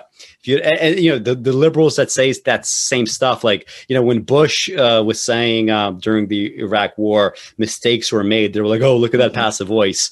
But, you know, with their own like pet sort of justifications for, you know, whatever, you know, bombing campaign or mowing down of whoever, you know, it's the same kind of, it's the same kind of technique. And, you know, it's always been that way. But I mean, we mentioned the immortality stuff. Like we're pretty much like at the end of the text now. Yeah. So what was that like? And now it's like it's 11, right? Where he gets his where so like, you know, Uranapishti, after telling him about this flood story, it's you know so Gilgamesh gets a challenge, right? Like, okay, so if you want to, you know, if you want immortality, you know, here's kind of like a taste of how that could happen, right? You have to be awake for like, what was like something like 7 days or something. Right. And of course, like Gilgamesh, like right away, just falls asleep. And Uranapishti says, okay, so you've fallen asleep. Here's something that I could offer to you regardless. There is this plant out in the ocean. If you get it, it's going to grant you immortality, right? And Gilgamesh ultimately, he's able to find the plant. He grabs it. He says he's going to bring it back to Uruk, and he's going to give it to like some old man and watch what happens. So he doesn't want to eat it first himself, right? Right. So he has it happily, and ultimately a serpent steals away with it, and he realizes that, you know, this trip was for nothing, in the sense that the thing that he wanted from it, right, the immortality, he's not going to get in the way that he wanted that immortality. And I mean, the text ends with you know, he returns to Uruk, and he says, I simply can't, right? I can't be moral in this way, but maybe there is like something else for me, right? After he like loses this plant, this is what he says. As it turned away the serpent, it slowed its skin. Then Gilgamesh sat there weeping. Down his cheeks the tears were coursing. He spoke to Urshanabi the boatman. For whom, Urshanabi, told my arms so hard? For whom ran dry the blood of my heart? Not for myself did I find a bounty. For the line of the earth I have done a favor. Now far and wide the tide is rising. Having opened the channel, I abandoned the tools. What thing would I find that served as my landmark, had I only turned back and left the boat on the shore? At 20 leagues, they broke bread. At 30 leagues, they pitched camp, right? This is going back to like that repetition from Enkidu when they were confronting Humbaba.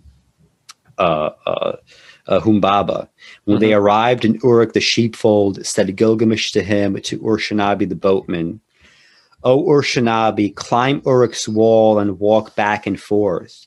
Survey its foundations, examine the brickwork.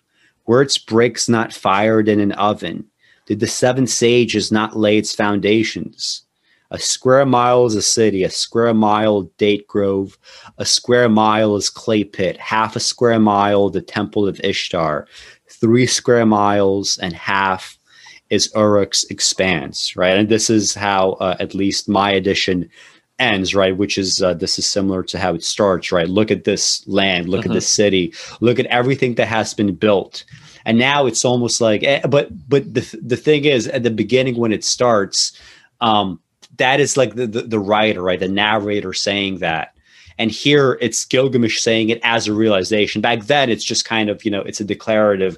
Here, it seems to be a part of like a sense of regeneration, a sense of continuity, a sense of like something new is going to come with this, right? This is where my immortality might be, right? In the great works that I might construct. So, I mean, again, very kind of modern ending. Yeah.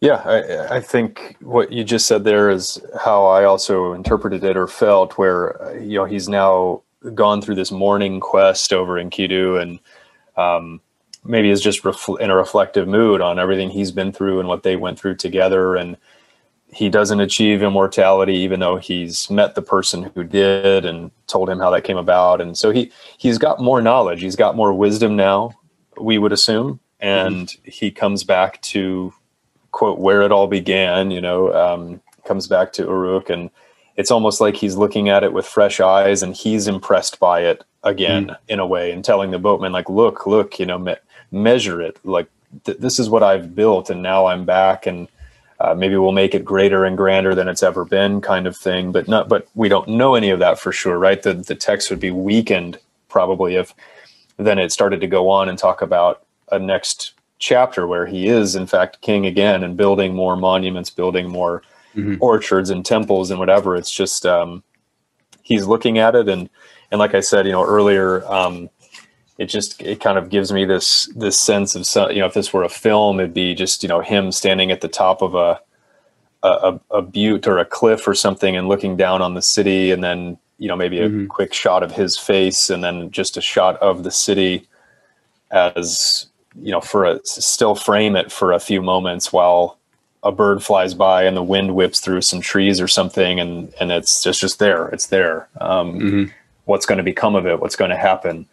And we're not given anything more than that. So, again, it's interesting. It's that modern feeling ending. There is no real, and they lived happily ever after kind of sense to the whole thing, or even redemption. I mean, it is filled with some of these feelings of regret and failure on the part of Gilgamesh, that we're sitting there with ourselves with him. So yeah, it's interesting. If you want, I can maybe just read a couple highlighted sections from that tablet 12 where he's going to another world. Yeah, I mean, if there was something good there, because my edition says that, so like it's not part of the epic, right? But it's like an Akkadian prose translation of something that was just added in as a kind of like, well, this is just relevant material. But it does strike me that the way that this ends here, right, with Gilgamesh just kind of like looking out, repeating the start, that seems to be like a I don't want to call it a perfect ending, but if I were to write, if I were to have written this epic, this is exactly how I would end it. Right. There's just a lot of like loaded, like coiled, like poetic power doing things in that way specifically. Yeah, I still think that ending it at the 11th tablet is the best thing, and just viewing tablet 12 as some kind of epilogue, not really a continuation of that story. It does have a very separate feel to it. Some of the language is different. But I'll just read a few lines that I highlighted here. So this is from where Gilgamesh has had like this drum and drumstick fall into the netherworld, and he's asking to be able to have Enkidu retrieve it for him. He said to Nergal, king of the netherworld, open a hole in the roof of the netherworld, so Enkidu may rise up like a vapor out of the netherworld into the upper. So this wanting of a reunion with Enkidu. Nergal obeyed the voice of Ea the god. The hole in the floor of the upper world was open. The spirit of Enkidu, a puff of breath, came forth from the netherworld into the upper. Then Gilgamesh and Enkidu, companions, tried to embrace and kiss one another, companions. Sighing toward one another, they spoke these words. Now tell me how it is in the netherworld. I will not tell you. If I told you how it is in the netherworld, the arrangement of things, you would sit down and weep because I told you. And then it kind of goes on, and finally Enkidu agrees to answer some questions that Gilgamesh wants to ask. So this is sort of how the whole thing ends. Have you seen in the netherworld the famous warrior, he who fell on the battlefield in glory? The grieving parents raise up the head of the son. The mourning wife grieves at the couch of death. And he whose corpse was thrown away unburied, he wanders without rest through the world down there. The one who goes to the netherworld without leaving behind him any to mourn for him? Garbage is what he eats in the netherworld. No dog would eat the food he has to eat. And that's the end of it. Mm-hmm. So you get this sense that it's, Gilgamesh kind of still up in the upper world, and his life has gone on, and he's wondering, like, these are things that kind of apply to me and how I am. How are these kind of people treated in the world beyond? And he doesn't really get many reassurances, So yeah, it's kind of bleak, really kind of bleak language, and you get the sense that like Enkidu has continued in a way to just sort of suffer and exist down there. Yeah. So anyway, yeah, that's tablet 12. Yeah. Well, I mean, we had some other stuff planned after this, but honestly, I'm just kind of tired. And I mean, we're going to have another artifact with me, Dan, and Bruce Ario next week. So there's going to be more stuff coming soon. So thank you guys for watching. If you're not subscribed, please hit subscribe. Please hit like. That at a bare minimum just helps a lot. So thank you guys for sitting through this whole thing, and we'll see you again soon. Sounds good.